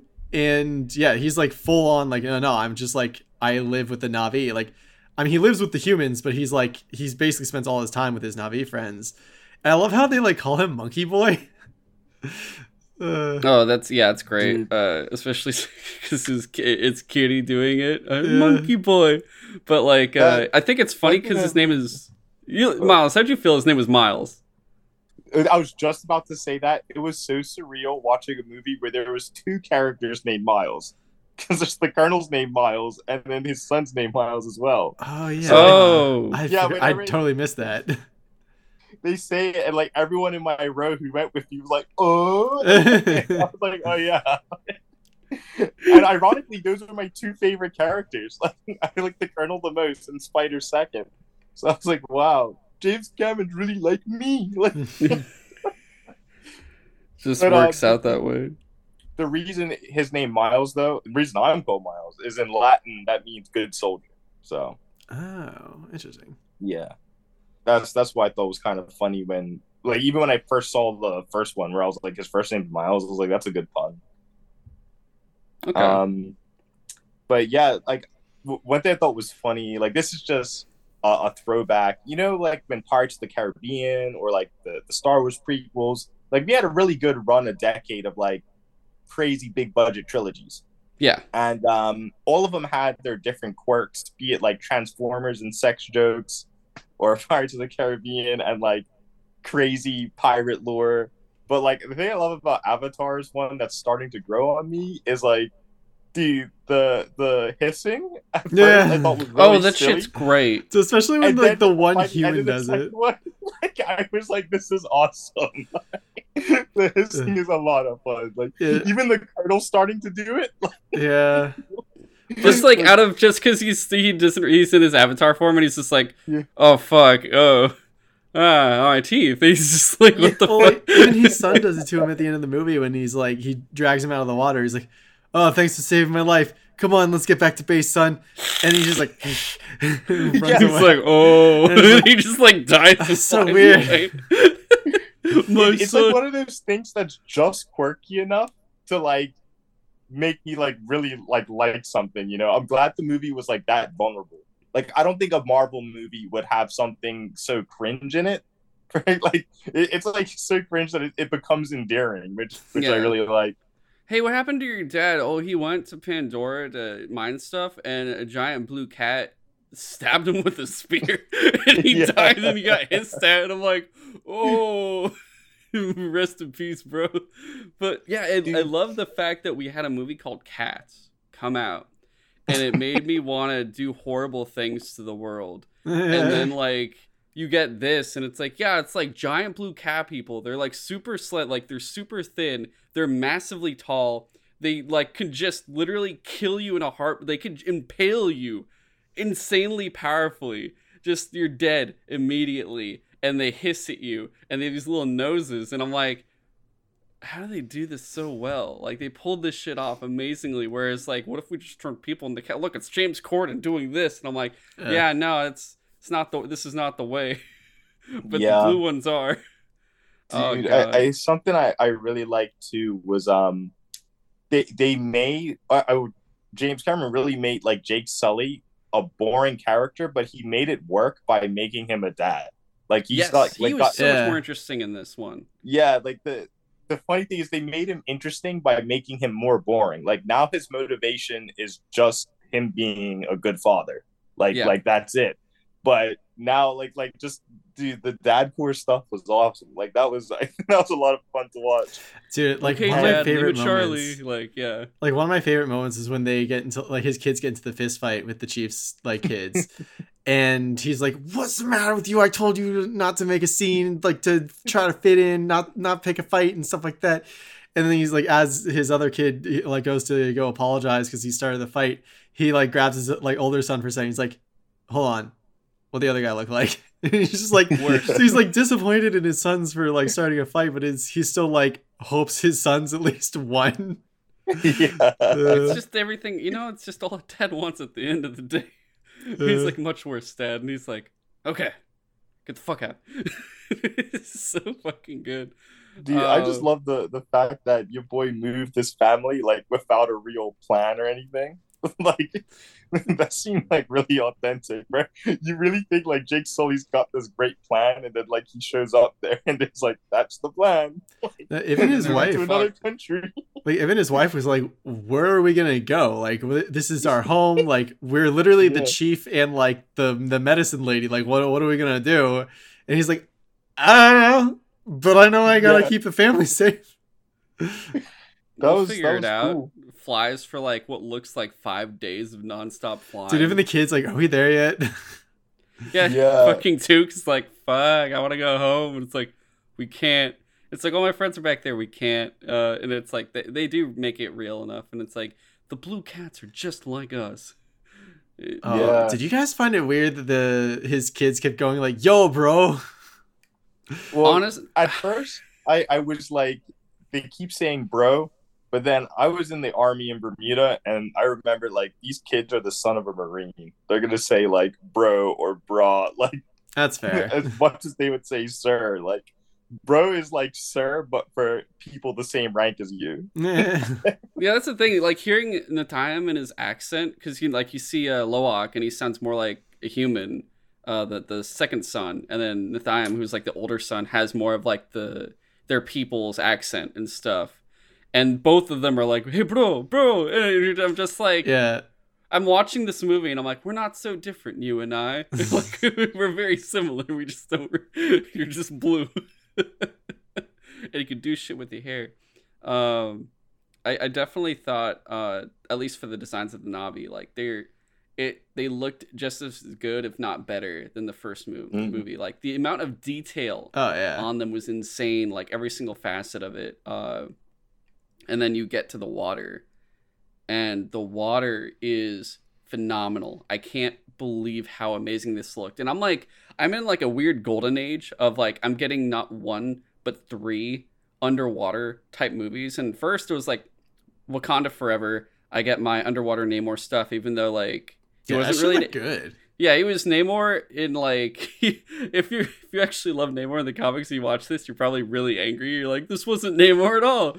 But like the amount of dope underwater shit I got, and I wanted more. That was, I think, the most disappointing part of that movie. I was like, honestly, I could have just taken a Namor movie. We got to see Taylor Khan for like one scene. What? Yeah, I wanted more of that. And we're gonna get next December. We're getting Aquaman, and the Lost Kingdom, and that's gonna be fucking amazing because like I love the first one. And it was like underwater Lord of the Rings. It was fucking awesome. And here I'm getting this, and this is going to be the best looking thing. Still, I doubt Aquaman will look as good, but it's going to be at least like cool fantasy shit, if anything, underwater fantasy. But the water effects in this were astonishing for the fact that like it looked better than anything I've ever seen on a screen before. And everything from the creatures to just the water itself, the designs of all of it was just sheerly astonishing. And it reminds me of like, yeah, this is why I prefer deep sea exploration over space exploration. Like it's just so much we haven't uncovered in our own planet, and all it did was remind me of that. Considering I think James Cameron did his own like deep sea exploration stuff to further studying for this film to really understand the world, the way it works. Like it wasn't like he was filming underwater like, oh, this is part of the movie. It was like, I'm trying to understand how the world works like this and then contribute it to my own film. All of that's why he raises the bar with this. That's why it's such a feat that this film came out and is doing what it's doing, along with like what the third one will do too. The other thing being like the way they film it, which is all of these actors are actually filming it underwater. They're all having to breathe for certain durations underwater and doing all this stuff to make all of the movements as realistic as possible. So every single time you see them underwater doing something, that was a camera underwater with them. Dang. They were doing all of that. Like that was amazing. It's wild. Yeah. What got me kind of blown up is like every good lesson he learned from a previous movie, James Cameron applied to this one. So like his actors almost drowned on the set of The Abyss to where they hated working with him. So this one, he trained those actors to be free divers. So then they're like, I love working underwater. Yeah, they all like free diving. Yeah, like, I love that The Abyss is straight up like they look. It's so real in the movie. They all look miserable. Yes, they were in real life too. Dude, that blew my mind. And then like being that James Cameron spent so much time actually in submersibles, that's why he like designed such good submersibles. That's why the then, bar like, when in South Park when they do the bar, like he's like raising the bar's on the ocean floor and he's in the submarine raising the bar up. Yeah, I just like love to the think second that he it's does so that. ridiculous. Everyone's just Like like South Park. Oh, go watching the ahead. Honey Boo Boo thing and just like, wait, why am I watching this? Yeah, it makes everyone self-aware of what they're doing and Yeah. what they're watching. Like, oh, I've been doing it wrong my whole time. God, Yeah, continue, Miles. Yeah. I think it's so weird how to be candid, I think it's just one of those like no one likes to get an I told you so. Like I think universally nobody has been excited to hear I told you so. So for James Cameron to be like, I'm gonna make the best movie ever, like, and then guys be like, no, you're not, and then like numerically speaking, he kind of Less than does. 2 weeks, $900 million. Yes, Oh, dude. Like I can't wait for the third one for everyone to double down on it. Like this time, it's over. I'm gonna complain about this on Twitter. Yeah, geez. But like going back to the nature thing, like one thing I thought was funny is that shark creature that get the whale kills to save Loak. Loak. Um, what thing I thought was funny, I was like looking at the encyclopedia they have of it, and I was like, wow, like this shark thing looks a lot crazier than I remember. And then no, like I'm looking at the reef shark, and the shark we saw in the movie is a different subspecies that like was What? designed for that like 10 seconds of footage. So I was Oh. like, what? Like it, So we didn't even see the reef shark?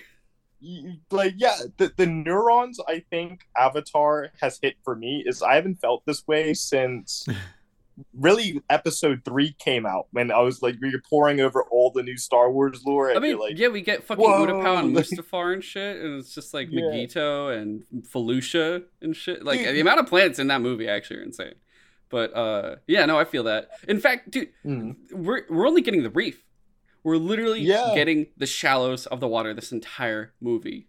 There's not even the still whole ocean, right? the ocean and the deep sea, which I think is going to be 3. I think they should just call Avatar 3 Getting Deep. Getting So blue, I getting I deep. don't want to be Well, it's supposed to be like the Mr. Seed Mr. Bearer or Actually. something. It's the Ash Clan. They're supposed to have like a volcano. Oh, that's I Yeah. didn't even think of that. That sounds so cool. Oh, So we're getting I'm some hyped. Aztec shit then? Let's go. Yeah, they're Obsidian? supposed to have the volcano clan, and the two things that have me where because the actor who plays Spider, he was saying that it's like the big twist is like 3, where everyone was expecting like a Terminator 2 type of twist with 2, but he's saying 3 has that. And the two things I hear are like rumbling around, just having looked at like old Avatar lore and stuff, is one, the Ash Clan you could see having like a civilization, like they might have iron tools and stuff like that, because like that's forbidden by like the laws of Awa, but for like the ocean and tree Oh. people and stuff. But this could be a clan that is, I guess, just genuinely more harsh and warlike because of their environment. So all the other clans just stay clear of them. And then the other one I heard is we might be getting into some Native American wars, frontier Western type of stuff, where the RDA finds a clan that are willing to accept human weapons in exchange for different liberties or rights. Like the Ash Clan might like RDA technology, like they Oh, might be so like dude, the French Indian War. That'd be super yeah, interesting. like that. Okay, it'd be like that, or I guess Like- when you look at the Aztecs, the Spanish sided with the Tlaxcalans. They basically set some of the tribes against each other, and then they all Yeah. fucking died at the end. But So like we might see the Navi version of the Aztecs, like the basically the warrior kingdom of the Navi, like or like the Comanches of the Navi, where like they are the aggro mob. everyone is my enemy. Yeah. Yeah, like they're the ones that the natives beef with. Like everyone's cool, but there's these one guys that just like they're just on one. So yeah, that would be pretty. Like I hope it's something like that. So it's the Ash Clan, and then potentially we'll get the glimpse of like the next story arc, and that's to do with Earth. Okay. Which I like after Terminator 2, I have been starved for a James Cameron future war sequence. So it would be crazy if they like show Earth, and it's just like the intro to Demolition Man or like like Elysium on crack. Like It's like if it'll probably be like if Elysium, Blade Runner, Dread, and Mad Max had a baby, and it's like, what does Earth look like? And it's like this, and all they need is Junkie XL to show back up for the fucking soundtrack, like just yeah. fucking play the Mad Max theme.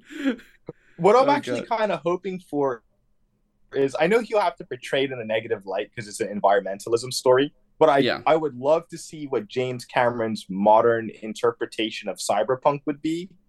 Um, because like I think an underrated aspect of just James Cameron in general is like he invented the aesthetic language that military sci-fi video games still riff today.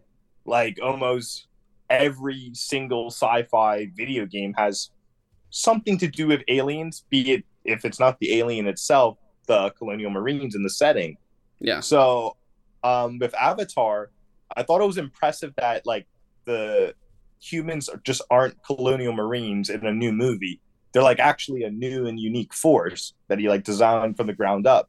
So I'd like to see him do the same for Earth, where it's like I would like to see something that's not derivative, like it's just not Blade Runner.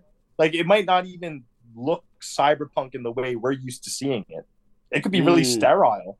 Like it could actually just look like a just a desert with really nice buildings, like and towns and stuff. Just in abundance. Like Mandalore. Yeah, yeah. yeah. Actually, you could actually pull it off. Now that I think about it. Like the only piece of like lore I can drag from is like Bermuda is one of the most isolated places in the world, and the scientist Norm from the first one, he was born on the man-made islands off the coast of Bermuda. So Interesting. Oh, yeah, there's like Wow, that many people on Earth that there's like platforms that literally have making cities more on it. land. that's kind of Yeah, horrifying. Yeah, holy it shit. could be like some 40K type of place where it's just literally like spire cities and stuff. That makes sense. Yeah. God, I hate the idea of that, to be honest. Yeah, Yeah. yeah, that's the thing. Like it's cool, but like crazy at the same time. Like Um, for like the amp suit that has been deployed on like lunar favela wars. Like there have been like I guess Luna has slums that are big enough to have militias fighting each other. So like peacekeepers use amp suits there. oh my god, that's crazy. I didn't even think about like, oh yeah, we probably have already colonized other planets at this point if we're going all the way to Yeah. Yeah. Pandora, which is like who knows how far. Probably most of I our think solar system. Pandora's the only extrasolar one. Yeah, it's the only colony that's outside the galaxy, not the galaxy, our like solar system. Oh, is Pandora? Yeah, Okay, that would make sense. It's not like Halo. It's more like Destiny, where Destiny at least they're going in Yeah. the solar system, whereas Halo is like, oh, we're going to the Alpha Uranus, like whatever system, and then it's all glassed and fucked by aliens and shit. Yeah. Uh, I think the I've most got to go to planets the hard way. I think the most Go for description it. we got of Earth in the first one was just like when Jake was trying to talk to Awa, and it was just like, look at Grace's memories. Like they killed their mother. Like so, Yeah, he made it sound like there's very little, if like no organic like plant matter left on Earth. yeah. Like it's all synthetic at this point.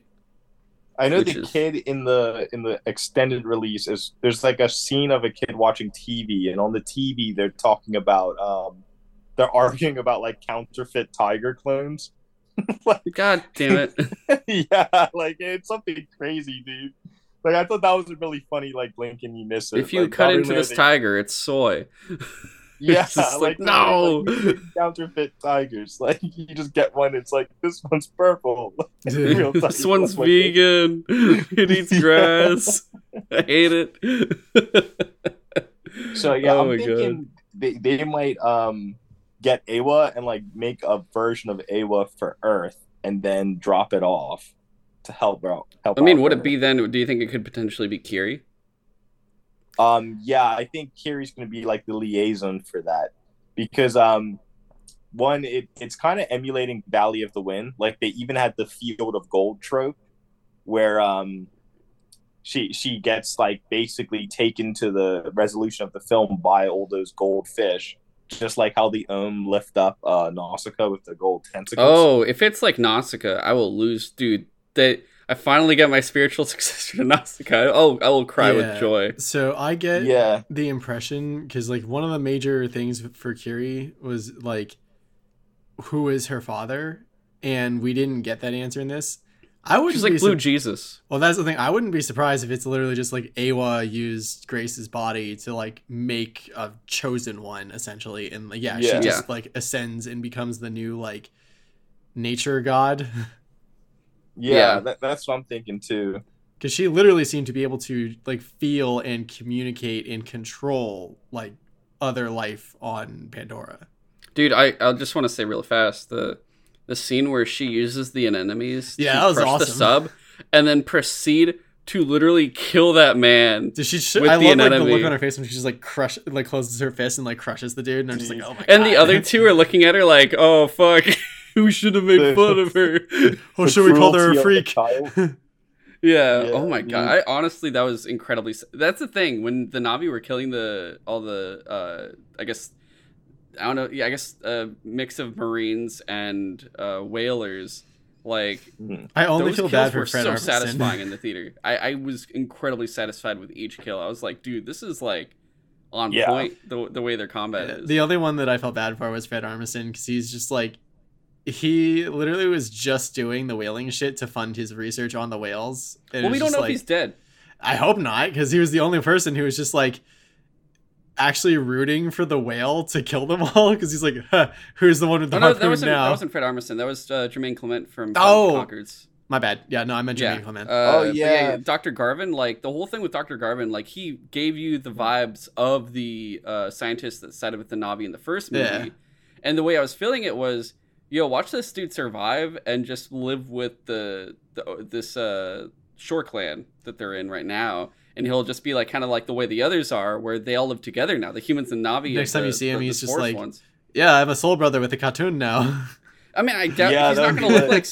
I doubt he'd look like Spider or anything, but I think he'd just be there, like doing his thing of like, yeah, I'm like, I do this thing and I study stuff. They're cool with me, and I show them new stuff too on my side.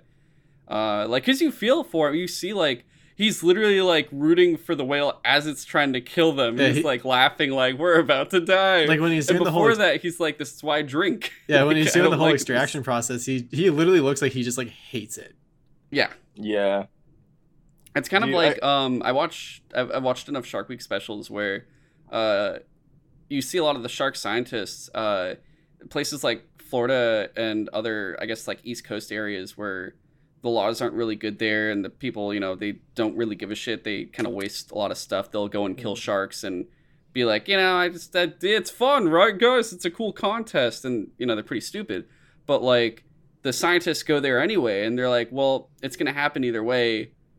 If we can't stop it, we might as well be there to at least like dissect the ones that they kill and check out and see what we can learn that we haven't learned already and get some use out of it, so it's not a complete waste. Because it's like, you know, it's not like they do finning and do shark fin soup here in the States or anything. So it really is like, what do they do with these sharks? So you do like at least for me, I was able to, since I've already seen that and seeing the way Dr. Garvin is, I'm like, oh my God, I can relate to seeing this because I've already seen this before in real life. So it was really like captivating the way they pull that off with the realism of that kind of thing. Like two things I really noticed is, one with the Na'vi is, since they connect via that queue to their mounts, in a way I see how they outmaneuver the helicopter pilots. Because like if anyone plays like a flight simulator like Ace Combat or something, which is super dumbed down from an actual aircraft's controls, like to see like Neytiri take out the door gunners and then swoop back around and shoot the cockpit guy, like the reactions you would need to like spot an aggressor like that, then maneuver and helicopter into like a firing solution. Like I see like that makes a lot more sense that the helicopters were getting destroyed in this new one than it was in the previous one, because you didn't have that context. Yeah, where it's like when they're with their mounts, like they're one. They're like doing their thing as one, considering instead of like piloting something lifeless that you're just kind of like, oh shit, like Yeah, but I think that's why I feel like those helicopters, and even then, like I don't know how you can make ballista-proof glass. Like those things are it's like a 9 foot diamond tip spear. Like, Yeah. that's Dude, kinda her hardcore. bows, her arrows are insane. They just like pierce everything, and you're just like, I'm dead. And you just watch the fucking plane crash into the rocks, and you're like, Yeah, like I don't want to be an RDA guy anymore. Like, it's not fun. I'm going blue, guys. Deuces. Dude, Spider looked like he was having a way better time. Except Honestly, Wing yeah, Wing- really. They call I- dude. You just go over there and be like, "What's up, bro?" And then you're good. Like everyone calls each other bro. Have a good time. Put my hair in some weird shit. You know, it's all fun. just run around in the trees. Like, I just love how he leaves home and just walks into the trees like of a loincloth. Yeah. He really did. Yeah, he's just like, I'm Tarzan now. I love that he acts completely savage, hisses, and then sees them in like when they come out of the scientists come out and they're like, "Oh, hey, what's up, Miles? Oh, what's up, dude?" Like he's like, "Oh, hi, what's up, man?" Like does a fist Yeah. bump, and you're just like, went from hissing 1 second to that, and it's like he can go in and out of it completely, which was hilarious. Or like the fact, like when they first land on the ship. And they have the mounts at this point, so like all the military avatars hop down. You just see Miles hop down too, and he's just like, "What's up, guys?" And he's just like standing there with like his shoulders out. And he's like all proud, like, "We're here on your ship." He was a good teenager. Like, I think people get really mad at, like, they were just authentic. Like, teenagers are annoying. Like, they say stuff like that. Like, they do stuff like that. I think the other one that had me kind of laughing too was like Natiri's like insults were really like, they felt like really her insults, where she was like, "You have done nothing." Like, Yeah. Dude, that was that's my favorite part of like that. She's just so fucking. Yeah. Neytiri is, I think, and it's just like Jake. Jake was more interesting in this because he's a dad. Neytiri is more interesting in this because she's been taken out of her setting. She has kids now, and Yeah. also she's just like having to vie. Like she's very territorial, and now she's dealing with another like lead female Navi, and Yeah. to the point where I think the best hissing was between both of them when they first arrive, and she's like checking her Yeah. tail, and they're like, and like Yeah. they're doing that, and both the tribal leader and Jake look at each other like, "Oh fuck." Yeah. Like, why Yeah, are the wives girls doing didn't like this? each other. This ain't going down. Like, the other happy die was like, just when she tells herself like, "I should just pluck your eyes." Yeah, I out was of about your to say head." that when she's just like, again, like Jake, she's like has a scene where she's like mad at her kids or something. She's like, "Awa, give me the strength not to pluck out my kid's eyes." Ah. Yeah, that's such like a what? And she gets right into his face too, and it's just like, ah. Yeah. Like, it's just because the whole thing is you forget. You're like, oh, that's right. Jake was human prior to this. Like he's used to. Neytiri is completely, fully Navi. Like she has been in it that whole time, and she's had to adapt to Jake. Really, they've adapted to each other, which is honestly really interesting. Seeing them fully like married and together for multiple years, considering like you see the first one. She still And calls she's him my wrong. Jake. Yeah, and it's like fun to watch that now because like he's completely done with them now. Like it's all he had to do was get on a giant killer bird and it worked. But like, Yeah. You know something I just noticed? She Yeah. calls, like you said, my Jake. Like, she calls him my Jake because all the Navi names are 2-syllable. So she added that to make it easier for her to say. Oh, I never even thought of that. Nowak, Nathayim. Yeah, that makes actually a lot of sense. Except for Took. Took's Took. Maybe she hasn't earned her Yeah, second I name. guess And, that's just yeah, a nickname. Took, Kiri, which for the long, I kept hearing Kiri, and I'm like thinking Kitty Pryde. I kept I'm hearing like, oh, yeah, Kitty as Kitty. well. And I I'm thought, like, oh, this is kind of funny because they're like cats and they call her Kitty. And Yeah, I it's like, no, thought- it's Kitty. yeah, I thought that Yeah. like Spider was calling her Kitty and she was calling him Monkey Boy. Like I thought it was like their names were each other. Boy. That's what I loved. I just love that they call him Monkey Boy, and I just Yeah. like, it's just so Everything good. just fit. Like, it was It really gnarly. the Well, even when there's they're, like- some dialogue that's not good, like the whole a son for a son, and I'm like, Yeah. why would you say that? Well, even But, when they're like roughhousing his kids, they're like he's like pulling on the cat's tails and shit. And just like, yeah, that's something a kid would do. yeah, Yeah. and they're just like, come here, let me fucking get you. Like, Yeah. what's... and like the whole thing, they know Spider's been captured. And they go and get him, and like when they get captured and they see Spider there, and it's like, "Hey, dude, you okay?" And he's like, "Ah, yeah, Yeah, fucking bro, never it been better." fucking sucks." Yeah. Dude, when like, oh, what was the mom's name? Natiri. Yeah. Like when their oldest son dies though, and she goes on her rampage, I literally was like, oh shit, don't fuck with her. Yeah. Dude, that's what she is. She's like the shadow moving around the ship, just like killing everyone before they can even see her. Jake is they most really formidable. channeled some like Mel Gibson's The Patriot with this. Like Yeah. that's one thing I couldn't stop thinking about. It just reminded me of him. Oh yeah, with you the said that because tomahawk. Jake even has the fucking he has the tomahawk axe, like the way that Like straight up the just like Mel sons, Gibson. the tomahawks to like just being like well, then again, I just loved how it shifted to this like Metal Gear / True Lies action movie fight. It was just like end. the whole thing is like, are you really gonna let me go knowing I'm out there that I'll keep hunting you forever? And it's like, okay, let's get it on then. Yeah, let's Yeah, fucking, I'm gonna kill you. And he does. He beats the shit out of him. Like even though he's now got the blue advantage too, he's like, I'm gonna fucking kill you. And if Spider didn't save him, like he was fucking dead. Like he lost completely. Dude, the thing I like too is Jake and Natiri are probably the most experienced veterans on the planet for fighting the RDA. Yeah. And Yeah. they demonstrate that pretty well, like the tactics they use. Even a lot of the Na'vi now, when they raid them, like they're all starting to use weapons more. Like they're kind of doing a They're mix even like of it. taking the human guns too. Yeah, which is honestly what a lot of the, I believe, like American Indians would do, because eventually they had to get horses. They would utilize guns and stuff like that. Like you'd see them advance on their own to be able to keep up and fight the humans, or in that case, I guess the colonizers, the whites and whatnot.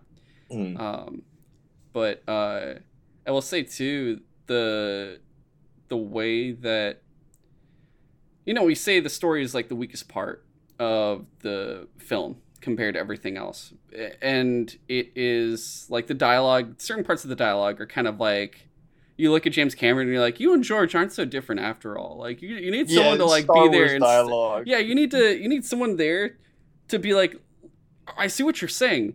Now let me write it, because yours is kind of like, you're a bad writer. You can't do this no more. It's just like, I see what you're doing, you Gungan. Like stop.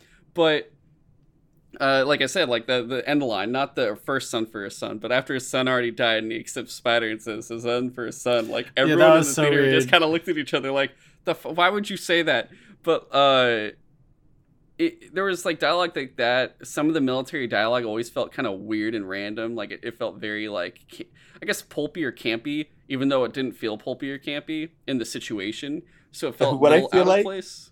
Is it felt like whenever you watch an anime in English, like Yes. it felt like a Honestly, yeah, translated anime. That's Where honestly a perfect it way was of saying it. precise and functional. Like the script, the lines aren't bad per se, like, but it's just like the deliveries and inflections, like they're it's mechanical. Like it works as a building, like it makes sense, but it's just not doesn't have like say the edge, say like a Christopher Nolan dialogue would have. Yes, exactly. Yeah, it's not like Inception when you see the dialogue in that and you're like, oh, glorious good times of whatever. Like, for this though, I think there are two things of it.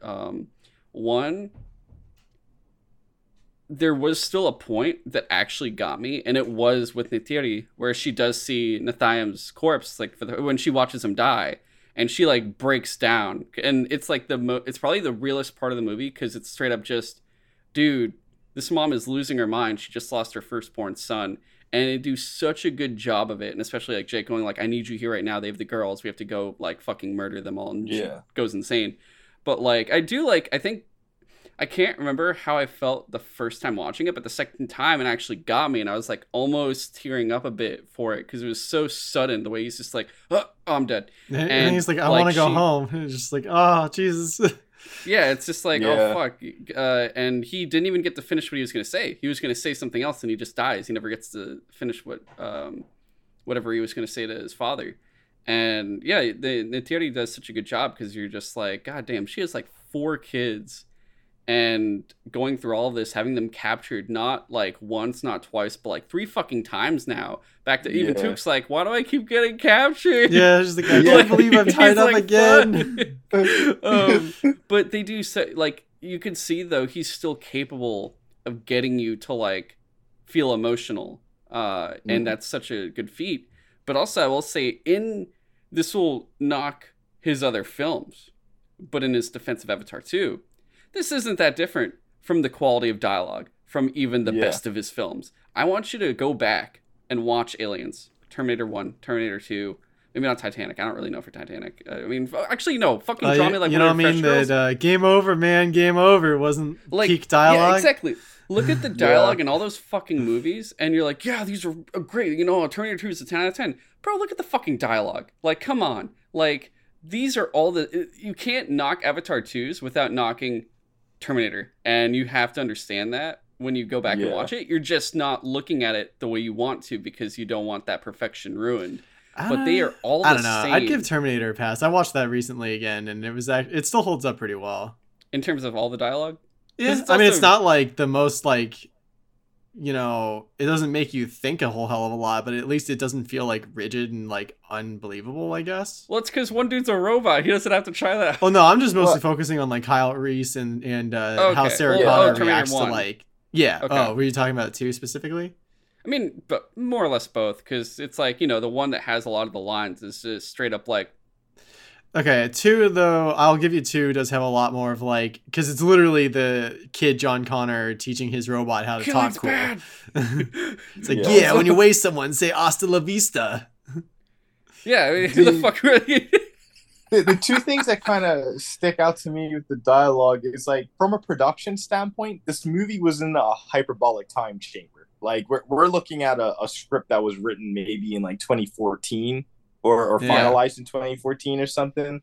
So I think if it came out earlier, the dialogue would have been a lot more relevant. In fact, it would have probably been like cutting edge. Like the amount, like bro has become such an established in our like vocabulary and zeitgeist that it is unusual to see it in a movie. But if someone was looking at people, like if an alien was looking at people, they would notice you guys say bro a lot. Like, yeah. I mean, if I was like already in my real, like just me, I say bro and dude probably more than anything. I probably call people bro and dude more than their actual names at this point. Yeah, I had a revelation at some point where I was like reading a bunch of manga and watching a bunch of anime, and I was always like, you know, it's weird. Like some characters will just like add like one thing at the end, like a little word that they always say, or like, you know, they'll say like chan or sensei or something at the end, and I'm like, we don't really do that in America. And then I was like, no, well, yeah, we fucking do. I say dude at the end of all of my sentences. I do that all the time. Well, you say sensei if you take Rex Kwon Do, you know, you bow to your sensei. That's about it. Like in Napoleon, but that's about. Yeah, see, there's that one, and the other one too. I thought was this is less relevant and more just making rationalizations up. But this is also like a space colony. Like it's not like they have normal internet or they can make instant phone calls to Earth. So like whatever culture is on that base or whatever's on that planet, that's gonna be the culture. Yeah. So yeah, they're not gonna be on like the cutting edge of slang, or in fact it will seem dated and antiquated. Yeah, it literally took like almost a decade or something for them to get shit back to Pandora. Yeah, that's the whole thing. But also, actually, speaking of like figuring out lingo, Sigourney Weaver as Kiri. All right, 2 things. One, she had to actually go to high schools to observe students to see how they were nowadays, to be like, so this is what kids are like now, so she could properly like voice a teenage Navi girl, which is funny because she's like in her 70s, I think, now. Yeah, but she did a good job. She did a mostly good job, but there were points where you could feel like she's juggling trying to sound like a teenager, but also still having this accent. So it would you'd feel like you got 3 different Kiris throughout the movie, where you're like, all right, here's actual teenage accent one, here's just teenage, and here's just the accent, but adult. And I'm like looking at all 3, and I'm like, which one's the real Kiri voice? Because they did feel different in certain parts of the movie. When you listen to her talk, like they do get different. I think of course the most teenage thing was her visual emotions, where she'd be like, ugh, like do the eye rolls and stuff, or like when her brothers stick up for her and start the fight, and she's like, "Stop! This is stupid." And she just starts laughing. Yeah. Like that was really funny. yeah. That like I mean, obviously she becomes like she's obviously one of the probably main characters now. Her and Noak were like the two new like stars. I mean, now we know for sure Nathaim's not going to get any more limelight, so he's kind of dead. But I do see those two probably prospering more in the next movie. And I do hope, though, like, I guess Sigourney's got a little bit down more. Like, she's now used to this more, and now she has to get used to it for another 9 hours of footage. So you kind of be like, all right, you good? You got this accent down? Because it's fun hearing them with this special accent, because it's so unique, the way they kind of pulled off. Like, when you look at the family, each one sounds completely different.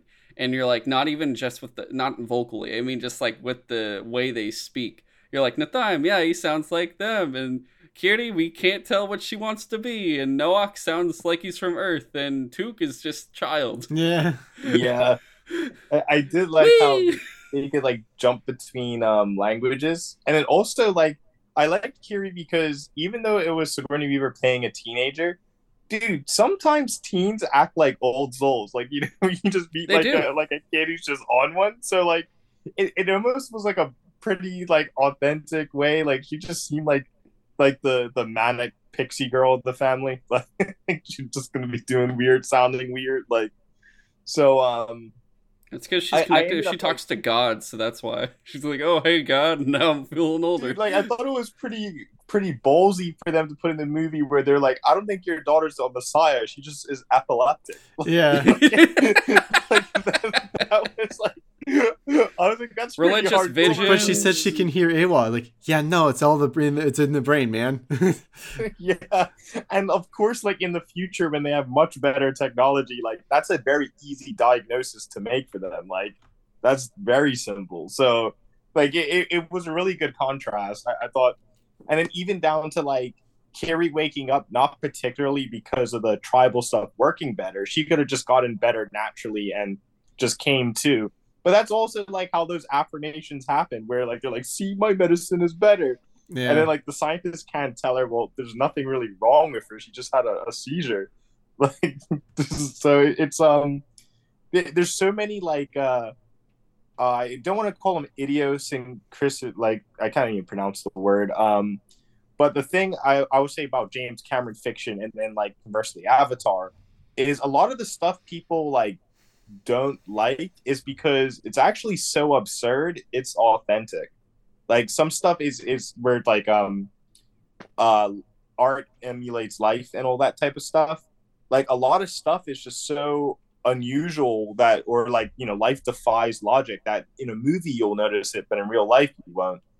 I mean, like even as simple as in the first one when they had to push that bomb off a plane, like true. Yeah, like that is that's the old school method that's worked before. Like it'd be cheap, that's what they would do. But yeah, with the people, it was interesting to see what occupied their time, since they don't have like human luxuries anymore. Something that I guess I wish they showed more is just like, what do the humans kind of get up to outside of like whaling? Like what's life on Bridgehead like?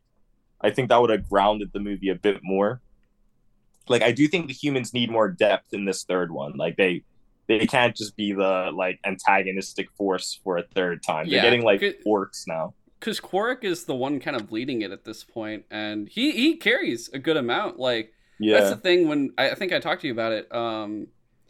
When you look at Quark and you're like, this dude's gonna be the villain for 5 movies, and like, or at least he's in all 5 movies. And I remember someone being like, we're gonna deal with this dude for 5 movies on Twitter, and I responded, and I'm like, I'm gonna be honest, like this dude, you can easily like, he is someone you kind of love to hate because of all the shit he does, but also he's so charismatic that you hate this guy, but you kind of are fine getting a drink with him at the bar at the same time. Like he's so fun to hear him talk. Like his dialogue is actually just enjoyable. It's actually like Schwarzenegger Terminator tier dialogue of enjoyment, I would say. dude, he's a villain, and if I was an RDA Marine, I'd be like, aye, aye, sir. Like, Yeah, we'll I know get you're all him. wondering why so blue, and it's just I You think and I me, love they were we're called Blue nothing. Team. Yeah. Oh my god, that was great. That was great that they were called Yeah. Blue Team. God. it made me laugh when he was just like telling Spider, like, look, dude, you misbehave on a mission, you just get an old fashioned ass whooping. Like, Yeah. and you're like, this guy would beat up a kid. Like, he's evil enough. I mean, that's the thing. He was so charismatic. Spider was like, I'm enjoying my time with my dad that I hate, even though he's like kind of dead. And he's like, we're nothing to each other. And then like they just enjoy themselves. It Yeah. really was an impromptu like father son thing. And then it's like literally at the end, he's like, I forgot you're evil, and then left. Yeah. Thanks, son. He goes from like teaching his dad languages to like, we're gonna burn down this village. He's like, this is not what I wanted. And it's like at the same time, you see him as Blue Man more more compassionate, I guess you would say, because the whole thing is even what's his face, who was a bastard in the first movie that also gets brought back, his like second in command guy. Oh, Wainfleet. Yeah, he's like, are we really gonna waste her, Sarge? Like he even asked, it's not like, Yeah, he's like, let's waste her. Yeah. He's like, are we gonna do it? And he's like, no. And he's just, we don't need to. And even uses like it almost feels like he's sparing them tactically, because he's like, we don't, if we kill them, it's not gonna do anything. So let's not even bother. We should do something else. And it was just interesting. They're allowed to just come over and be like, we're searching the premises. And they're like, oh, fuck, all right. And they just give up immediately with the other tribes. They're like, it's like, dude, he's from the forest. He doesn't even go here. Why are you asking us this? Go back on Wainfleet. I just liked how they had the... I'm kind of bummed. That's another thing I didn't like is the recoms, I think, were too cool characters for them to have gotten wasted so quickly. A bunch of them, yeah, they all got like destroyed. Dude, only Wainfleet survived. And yeah, I think he's the only one confirmed to be in future films. And then also he doesn't visibly get killed. He just gets he falls dumped off in the ship. water. You watch him. Yeah, so I knew immediately when they did that he's also the one that kills Nathaniel. I'm pretty sure. He Wainfleet's the one that shoots him. Yeah. I think it would be cool if they do a thing where they're like, yeah, we can keep bringing these avatars and growing these specific military people, and that's how you bring them back. But I think this is really just you all get one life. But I don't know. I'm curious if they do more of them or not, if more of them will show up. That was why I wasn't sure if I liked the decision to bring back the Quaritch guy from the first one, because like I didn't even find him that particularly interesting in the first one. He was just like the big bad guy that was like just happened to be in charge of the forces that were there. So I wasn't sure why they needed to bring him back for like a revenge plot almost for this movie. And also by introducing the idea that you could just like have a backup copy and bring someone back whenever. Like, I guess there is the added caveat that they literally had to grow this avatar and ship it from Earth, and it took like literally years. Yeah. But that now makes it like, well, even if you kill him again and again, like he could still keep coming back. Like, it just depends on like how many times before the United States government or whoever's in charge is like, it's not worth the money to bring him back again. Quark comes back the 5th time after dying. I'm ready for you, Sully. Sully's just like, I'm really old now. So, fuck off. Someone raised a pretty good point. I saw this one online that made me think is Quaritch's arc is going to get interesting because one, he costed the RDA their most valuable operation 10 years ago. And then he lost them another, not as expensive an operation, but still like a big ship got lost, a whole bunch of stuff. They lost the vial. Like that's 80 mil at least down the hole. That's gone. And when he comes back to the base, they might just be like, yo, we tried this recomp thing and it wasn't worth the money. Like you didn't kill anybody. You lost more shit. In fact, we have a replacement. Like, you can just be a random grunt now, or like, can he go back to his civilian life?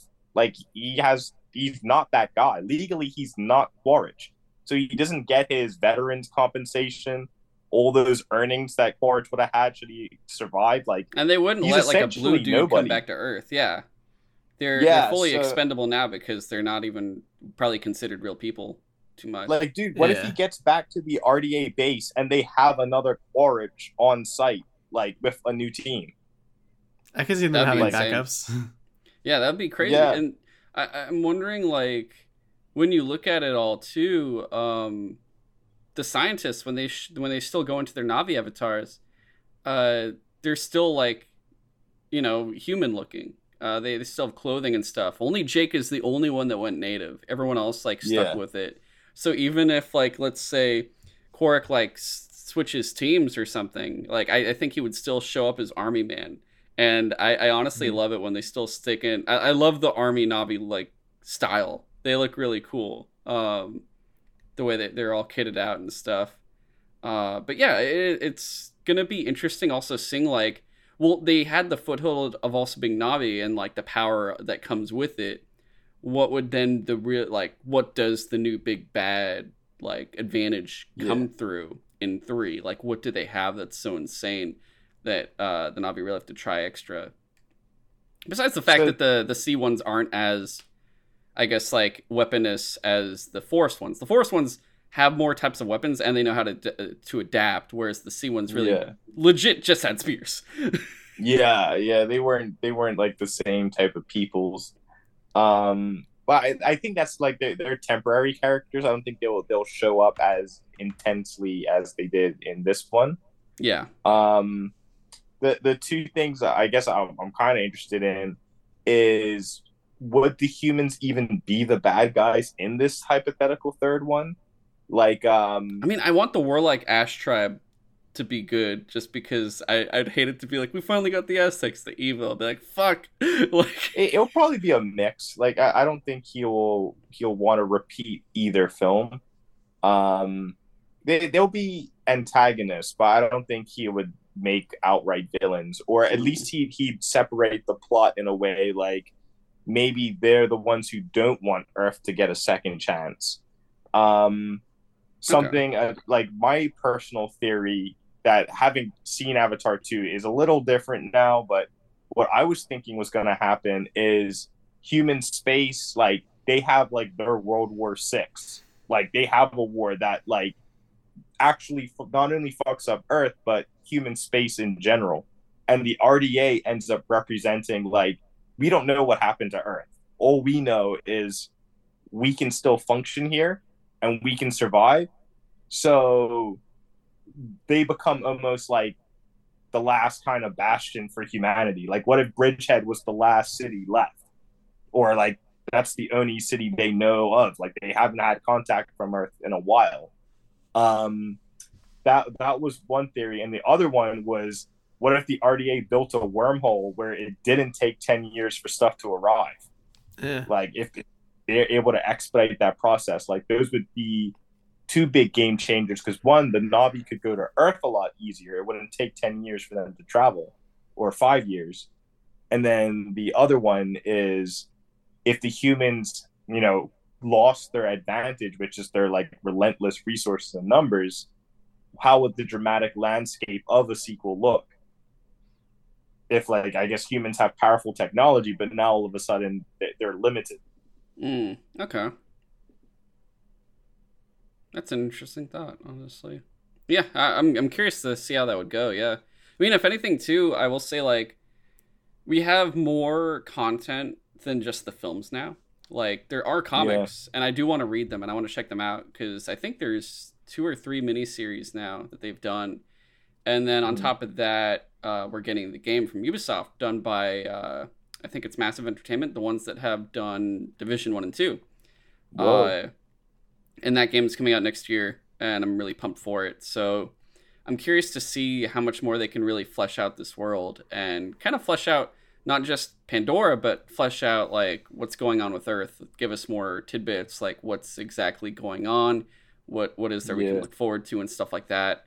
Because I think the whole thing with the comics and the game is they tie in with the like it's not like a separate thing from the films. It's all one Mm. world, like Star Wars. Yeah. So it should be cool to see what they can do. And the fact that I think they're going to double down on Avatar, especially considering when you look at Star Wars, theatrically, it's become a failure. And right now, the films that they are working on are so just scattered right now. Like, they don't even have like a potential impact point of when they'll even come out, which was originally like, oh, the Avatar movie is going to come almost like the 2 and 3 are going to come like back to back, and then the others there'll be like a 1 or 2 year gap, and then 4 and 5 will show up. Now, because of Star Wars, they were like, we're going to do every other year. One Star Wars, one Avatar, one Star Wars, one Avatar, probably all during like December. And yeah, dang. Star Wars did not make that quota, but we have at least, I guess, until 2024 December is when we'll probably get Avatar 3.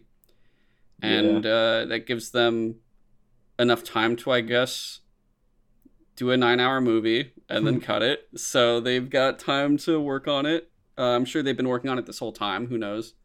But it's going to be interesting to see. Any final points on anything, you guys? My last one is the Avatar game for the 360. Low key, kind of awesome. Like that was a game I expected. Did it have like the Peter Jackson game, Peter Jackson King Kong energy? No, it had the Gears of War energy. Like, really? If you play as the RDA, like that's what I'm saying. Like, it's video game brain, because like they have to make a video game, right? So it can't reflect the movie. So like in this, you're like a Doom guy security trooper, and you like take on like half the planet. you like fight one of those giant hammerhead things like on foot. Like, oh my god! LMG. Okay, it's an awesome like game, but it's just like the uncanny valley you get from watching the movie, where like the army guys are getting manhandled, to like the game where you have like the upgraded machine gun, and you're like chucking your cluster grenades and killing like 50 Na'vi guys. It's like kind of funny. Oh but the game mechanically is fun to play. Like it actually just is a fun game. It's like Gears if it had vehicles. Okay. Interesting. They could absolutely make a like World of Warcraft style MMO, but just like instead of the Horde and the Alliance, it's the what's the human thing? The RDA. The RDA versus the Na'vi. Christ, everyone would join the RDA. Every gamer. Nah, I want to be blue now. I like the blue shit, to be honest. I just want to bond with a shark or a tiger and be like, oh, it's crazy. For every Na'vi, there would be like 20 human players. There'd be Bring more it human on. players than Blades of Grass. I mean, we saw what Neytiri did. I think we can take him. That would be a cool dynamic if they genuinely made the Na'vis like truly overpowered like they are in the movies. Because then I want to play a Sec Ops guy even more, because if you killed one, you'd be like, yeah, like we got one. We did it. You look around, all of your dudes are dead. Oh. Dude, like the drawing I did for this one, like I would love to see, like I wish they had a scene where like the Sec Ops guy kill one of the monsters and they all take pictures with it or something. Like that would be gnarly to be like whoa, like I think, look at this thing. Miles, I think you would have prospered if we had gotten like an Ants video game where it was like, you know, the movie Ants where they go and they fight the termites, the crickets, and the giant in the movie Ants, not Bugs Life, where I always get they those go into the up. termite nest and all the termites come out and they're fucking massive and they're just like tearing ants apart. It's like Starship Troopers. Yeah, it was straight up Starship Troopers with fucking with just ants. It was actually that. But like, imagine that as a game. Like that would be insanity. Yeah, that would be like, wicked. Yeah, that'd be super crazy. Which I forget if there's a new Earth Defense Force that ever came out, because it makes me want to go and play one again. Dude, I'm waiting. Oh, I need some new Earth Defense Force. Like we gotta kill the bugs. Like, it's so fucking good. Like, oh god. I know James Cameron would like never allow it because he's actually kind of pissed that people love the human characters so much. Even Stephen Lang, the guy who plays the Colonel, he was like they told him like, you know, there's people who really admire your character and stuff. And he's like, I didn't even want to know him. Like, this is so stupid. I mean, I didn't have any admiration for him in the first movie. It was only until he became a blue dude, and I'm like, oh, I thought he was the coolest guy. Yeah, he's great. It was like, like I said, I'd get drinks with this guy. He's really fun. The thing too, all right, but my last points of the movie One, I think one of the best movies that have portrayed like teenage and child characters in a long time. I don't think we've gotten something this good in terms of portraying children. Two, I do appreciate that even though they portray like all the corporations, the military is evil, there is still a camaraderie and they're still good to each other. Like when the full thing happens, when the damage that happens to the ship, when the whale comes, you see like one of the military dudes in a mech pulling another guy out, and one of the avatars pulling another injured Marine out. Like they're all just trying to save them and make sure they don't die. Like there's still that feeling of like, you know, they're not completely, they're not like heartless ones in other movies where it's like, you'll kill your own people. Yeah. It's like, this one's like, no, we're trying to save our own people. It's not like Starship Troopers, not Star Wars, like Stormtroopers. Like Star Wars that's the thing. This is like, you don't get the Nazi feeling like you do in Star Wars, right? Yeah. You just get that like, oh shit sucks. That's about it. Like I think one, I would hate to be like, having worked with boats and been in the RV, like knowing how heavy the equipment and stuff is, those guys got painful deaths. Like I would hate to be like a twin center console boat just going full throttle into a rock. Like that's one of the worst ways to die. There's no seatbelts. I did love the spider at some point flying away. In that last battle. I was like, wait a minute, why am I doing nothing? Smash. Fucking the fire extinguisher, dude, that was funny as hell. Everyone's just like, what are you doing? Yeah. Chaos. Like. The monkey boy, he's at it again. Oh shit, right, that kid's still on the bridge. Dude, I would have loved it if when he starts smashing the consoles just in big font and like fucking 90s metal, it just goes monkey boy. He starts like the boat return to monkey. Reject. He straight up reject humanity, return to monkey. Like he's actually in a movie. We have it now. We have Monkey Boy. Dude, I love it. That was a better Planet of the Apes movie than Planet of the Apes. I would join the Na'vi. I would be a monkey boy. I feel Dude, that would be super funny. Also, this is even less likely, but just like the Na'vi versus Caesar's Legion. Oh yeah. Oh god. I mean, those are just actually monkeys with guns. Yeah, I couldn't believe what I was watching, but like, dude, that's like they talk about I don't know if it's called cognitive dissonance. It's got another term, but like, you know how in Uncharted games Nathan Drake's a nice guy, but he kills like 400. Yeah, it's technically a mass murderer. Is a mass. Yeah. Yeah, like the same thing of like Planet of the Apes, where it's like, you know, it's like an intelligent film or trying to be intelligent, but then like on screen a monkey has 2 M16s. Yeah. How's the recoil going? Oh!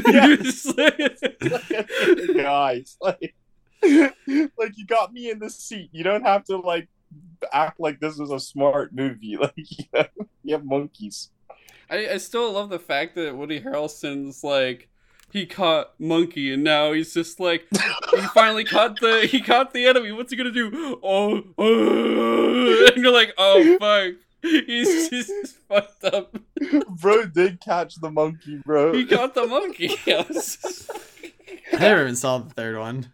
Oh, you did? Dude, no. Straight up. So the way they say it is, there's a new virus that comes from the monkeys, or the apes, whatever, and it literally it devolves the human mind to straight up like they can't do speech anymore, and that's how they become the cave people. Oh, so that's how they explained that in the original movie.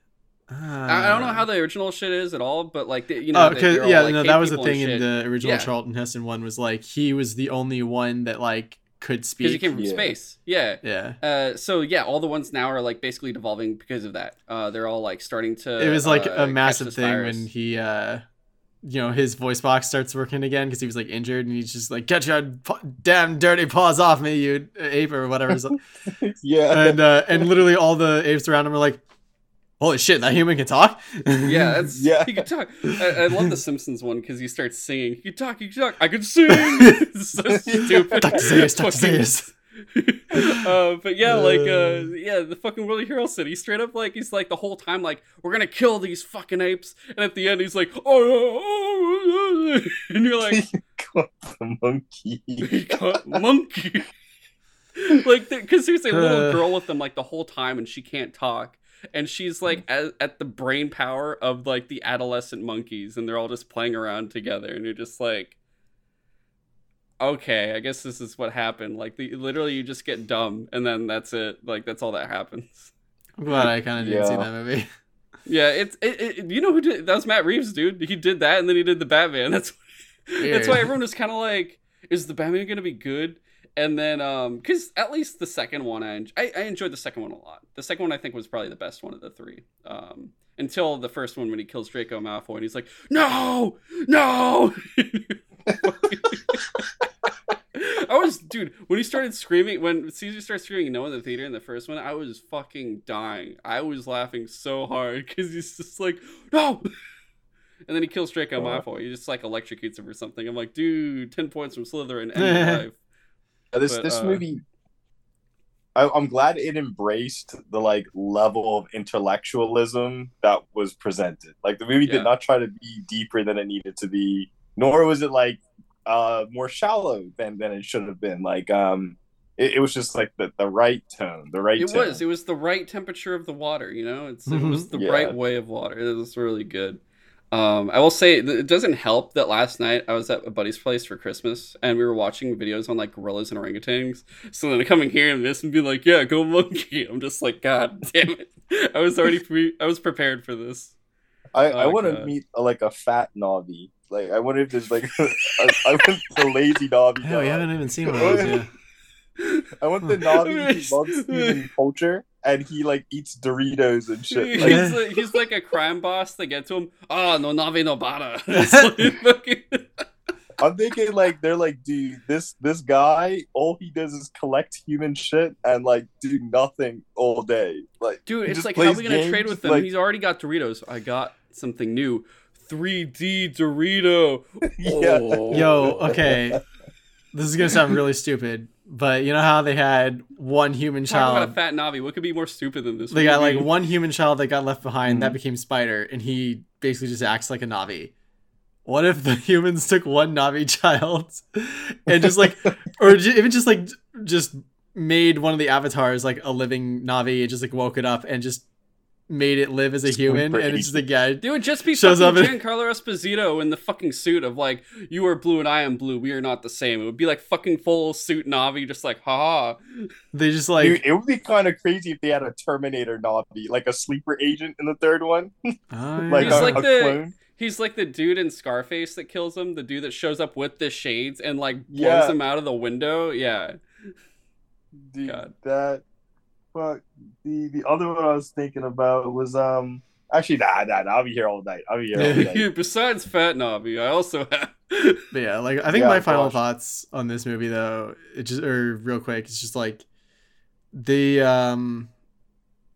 like I said earlier, I really enjoyed seeing a whole other different way of life on Pandora, and like even like I wasn't even expecting the Na'vi in different places to physically be different. Like I thought they'd essentially just be like they decided to live a different way depending on where they were, but like like the ocean people at least have literally been living and like having a way of life designed around water to the point where like for so long that their arms are like flatter and they have like flatter tails and like they have better lung capacity and even like the lenses over the eyes to make it easier to see. So they're literally they're like so like even the Na'vi themselves are differently adapted to different parts of the world, and that just made me way more interested to learn more about the other Na'vi cultures in different parts of the world, because like if we saw Na'vi adapted so thoroughly to the water versus the forest, like what are the Ash clans in the volcano region gonna look like? What are the mountain people gonna look like? What are the plains people gonna look like? The mountain people would definitely be thicker because they would need a thicker skin, like thicker everything to contend with the cold and everything else. So that would be very interesting. So that's why I'm like, are guys ready for the red Na'vi? Oh, that's the thing. Yeah, and that's the thing. Like even the ocean Na'vi were like they were still blue, but they were like aqua blue, so they kind of fit better in the water. And so like what if the Ash clans are just straight up gray because they fit better in the environment or whatever? And like that would be cool. So I'm like, even though it took like 13 years for this movie to come out, and I'm sure the next ones are going to come out sooner. Like Oh yeah. I still want to see way more Pandora, just because I'm a sucker. I'm a sucker for world building, and James Cameron did an amazing job with this. And I just want to see more of this world. Very much. Yeah. And Earth. Yeah, you mentioned like Earth also has equally as interesting stuff, and like we've seen basically none of that. Yeah, and now we know there's lunar slums too. So Yeah. there's a lot of interesting shit. Dude, Avatar lore is like the thing I like about it is it's like a new frontier again. Like since there's not much Avatar super fans, so like it's pretty interesting, and it's James Cameron stuff. So he's like thought of everything. Like I think another fun fact is like the amp suit is made by Mitsubishi. Oh, that's actually really cool. Like, Hey, we kind ditched of- cars. Now we've got fucking amp suits and crab suits and fucking subs and shit. Like Toyota sub, the Honda crab. Fucking Yeah. oh my god. It's Yeah, I love I will say like it is a cool universe to get into now because it's really you're there at the ground. You're there when there's not too Yeah. much. So you can easily get into it. It's not like Warhammer or some shit where you're like, oh, you're seeing the fucking blah blah, and you're just like, my mind just broke. Like this is like easy to catch 300 into. books. And as things come, you'll already be kind of getting it gradually, so it doesn't feel like you're getting overwhelmed or anything. It's just there's a small amount of feeding each time, so you'll get all the knowledge you need to. And honestly, just because I already invest a lot just in the world of Destiny and that universe of lore, Avatar just seems like a good one to get into, surely for the fact that it doesn't feel nearly as big and it feels much more attainable of getting the knowledge you need to for that world. For sure. Yeah. But I guess that is everything, guys. Yeah, it was a big, nice episode, and it'll not movie length yet. It's not the length of the film, but we were honestly getting pretty close. Yeah. I think we're near the length of the first film, if anything. But that's been episode 178 of Suture Side Talk. The next two episodes, next week, we're gonna talk Callisto Protocol. That'll be fun. And then the episode after will be our 2022 interview episode. We'll talk our top 5 movies, shows, games, anime, as well as kind of top 3 of each of what we're looking forward to next year. I will be talking to Brandon soon. We'll figure out Suture Side Watch. Miles, I'll talk to you, Ty and Roman. We're gonna figure out when we've rescheduled like 5 times now, but we're gonna get our Up to It Down to It episode on Dragon Con soon, so you can finally talk about your first experience there. It'll be a good time. Being a James Cameron fanboy. Exactly. And then I'm still working on the Cut of Steel stuff that's coming. I don't want to give any more updates further, just because basically, 3 other shows to work on and everything else. We'll get it all out there. Otherwise, Miles, where can people find you? You can find me on Twitter, the Count of S. And basically that's all my social media now. And I'm like the only Avatar stan on Twitter, so I'm sure any fans of the film are gonna have a good time hanging out with me. And you'll see a lot of his good art. You can see, like, right now, if you're watching on YouTube, you can see his background of the art he's been using this whole time. If you're on the podcast, if you just want to come and check it out for a second, it'll just take a sec just to see it on YouTube, but it's pretty good. Oh, wait, it's like mirrored. Yeah. And then you can follow James on Twitter at InvaderJim124. You can follow me at GoGoComzilla. And of course, subscribe to the show on whatever platform you're listening to or watching. If it's Apple Podcasts, give us a 5-star review. If it's Spotify, please rate us. And of course, YouTube, like and subscribe, all that stuff. You can also follow the show on TikTok, Instagram, and Twitter at Suture Side Talk. TikTok, you get the clips. Instagram, kind of like promos that are fine. And then Twitter is really just me giving opinion pieces and trying to talk in comments of other people's tweets, probably. That's about it. But otherwise, hope you guys had a good holiday time and hope you all have a great new year, because I think the next episode comes out after the new year. And we're probably recording after the new year, most likely. We'll see. But yeah, have a great week, everybody. So long. Thanks for listening. Take care. Bye.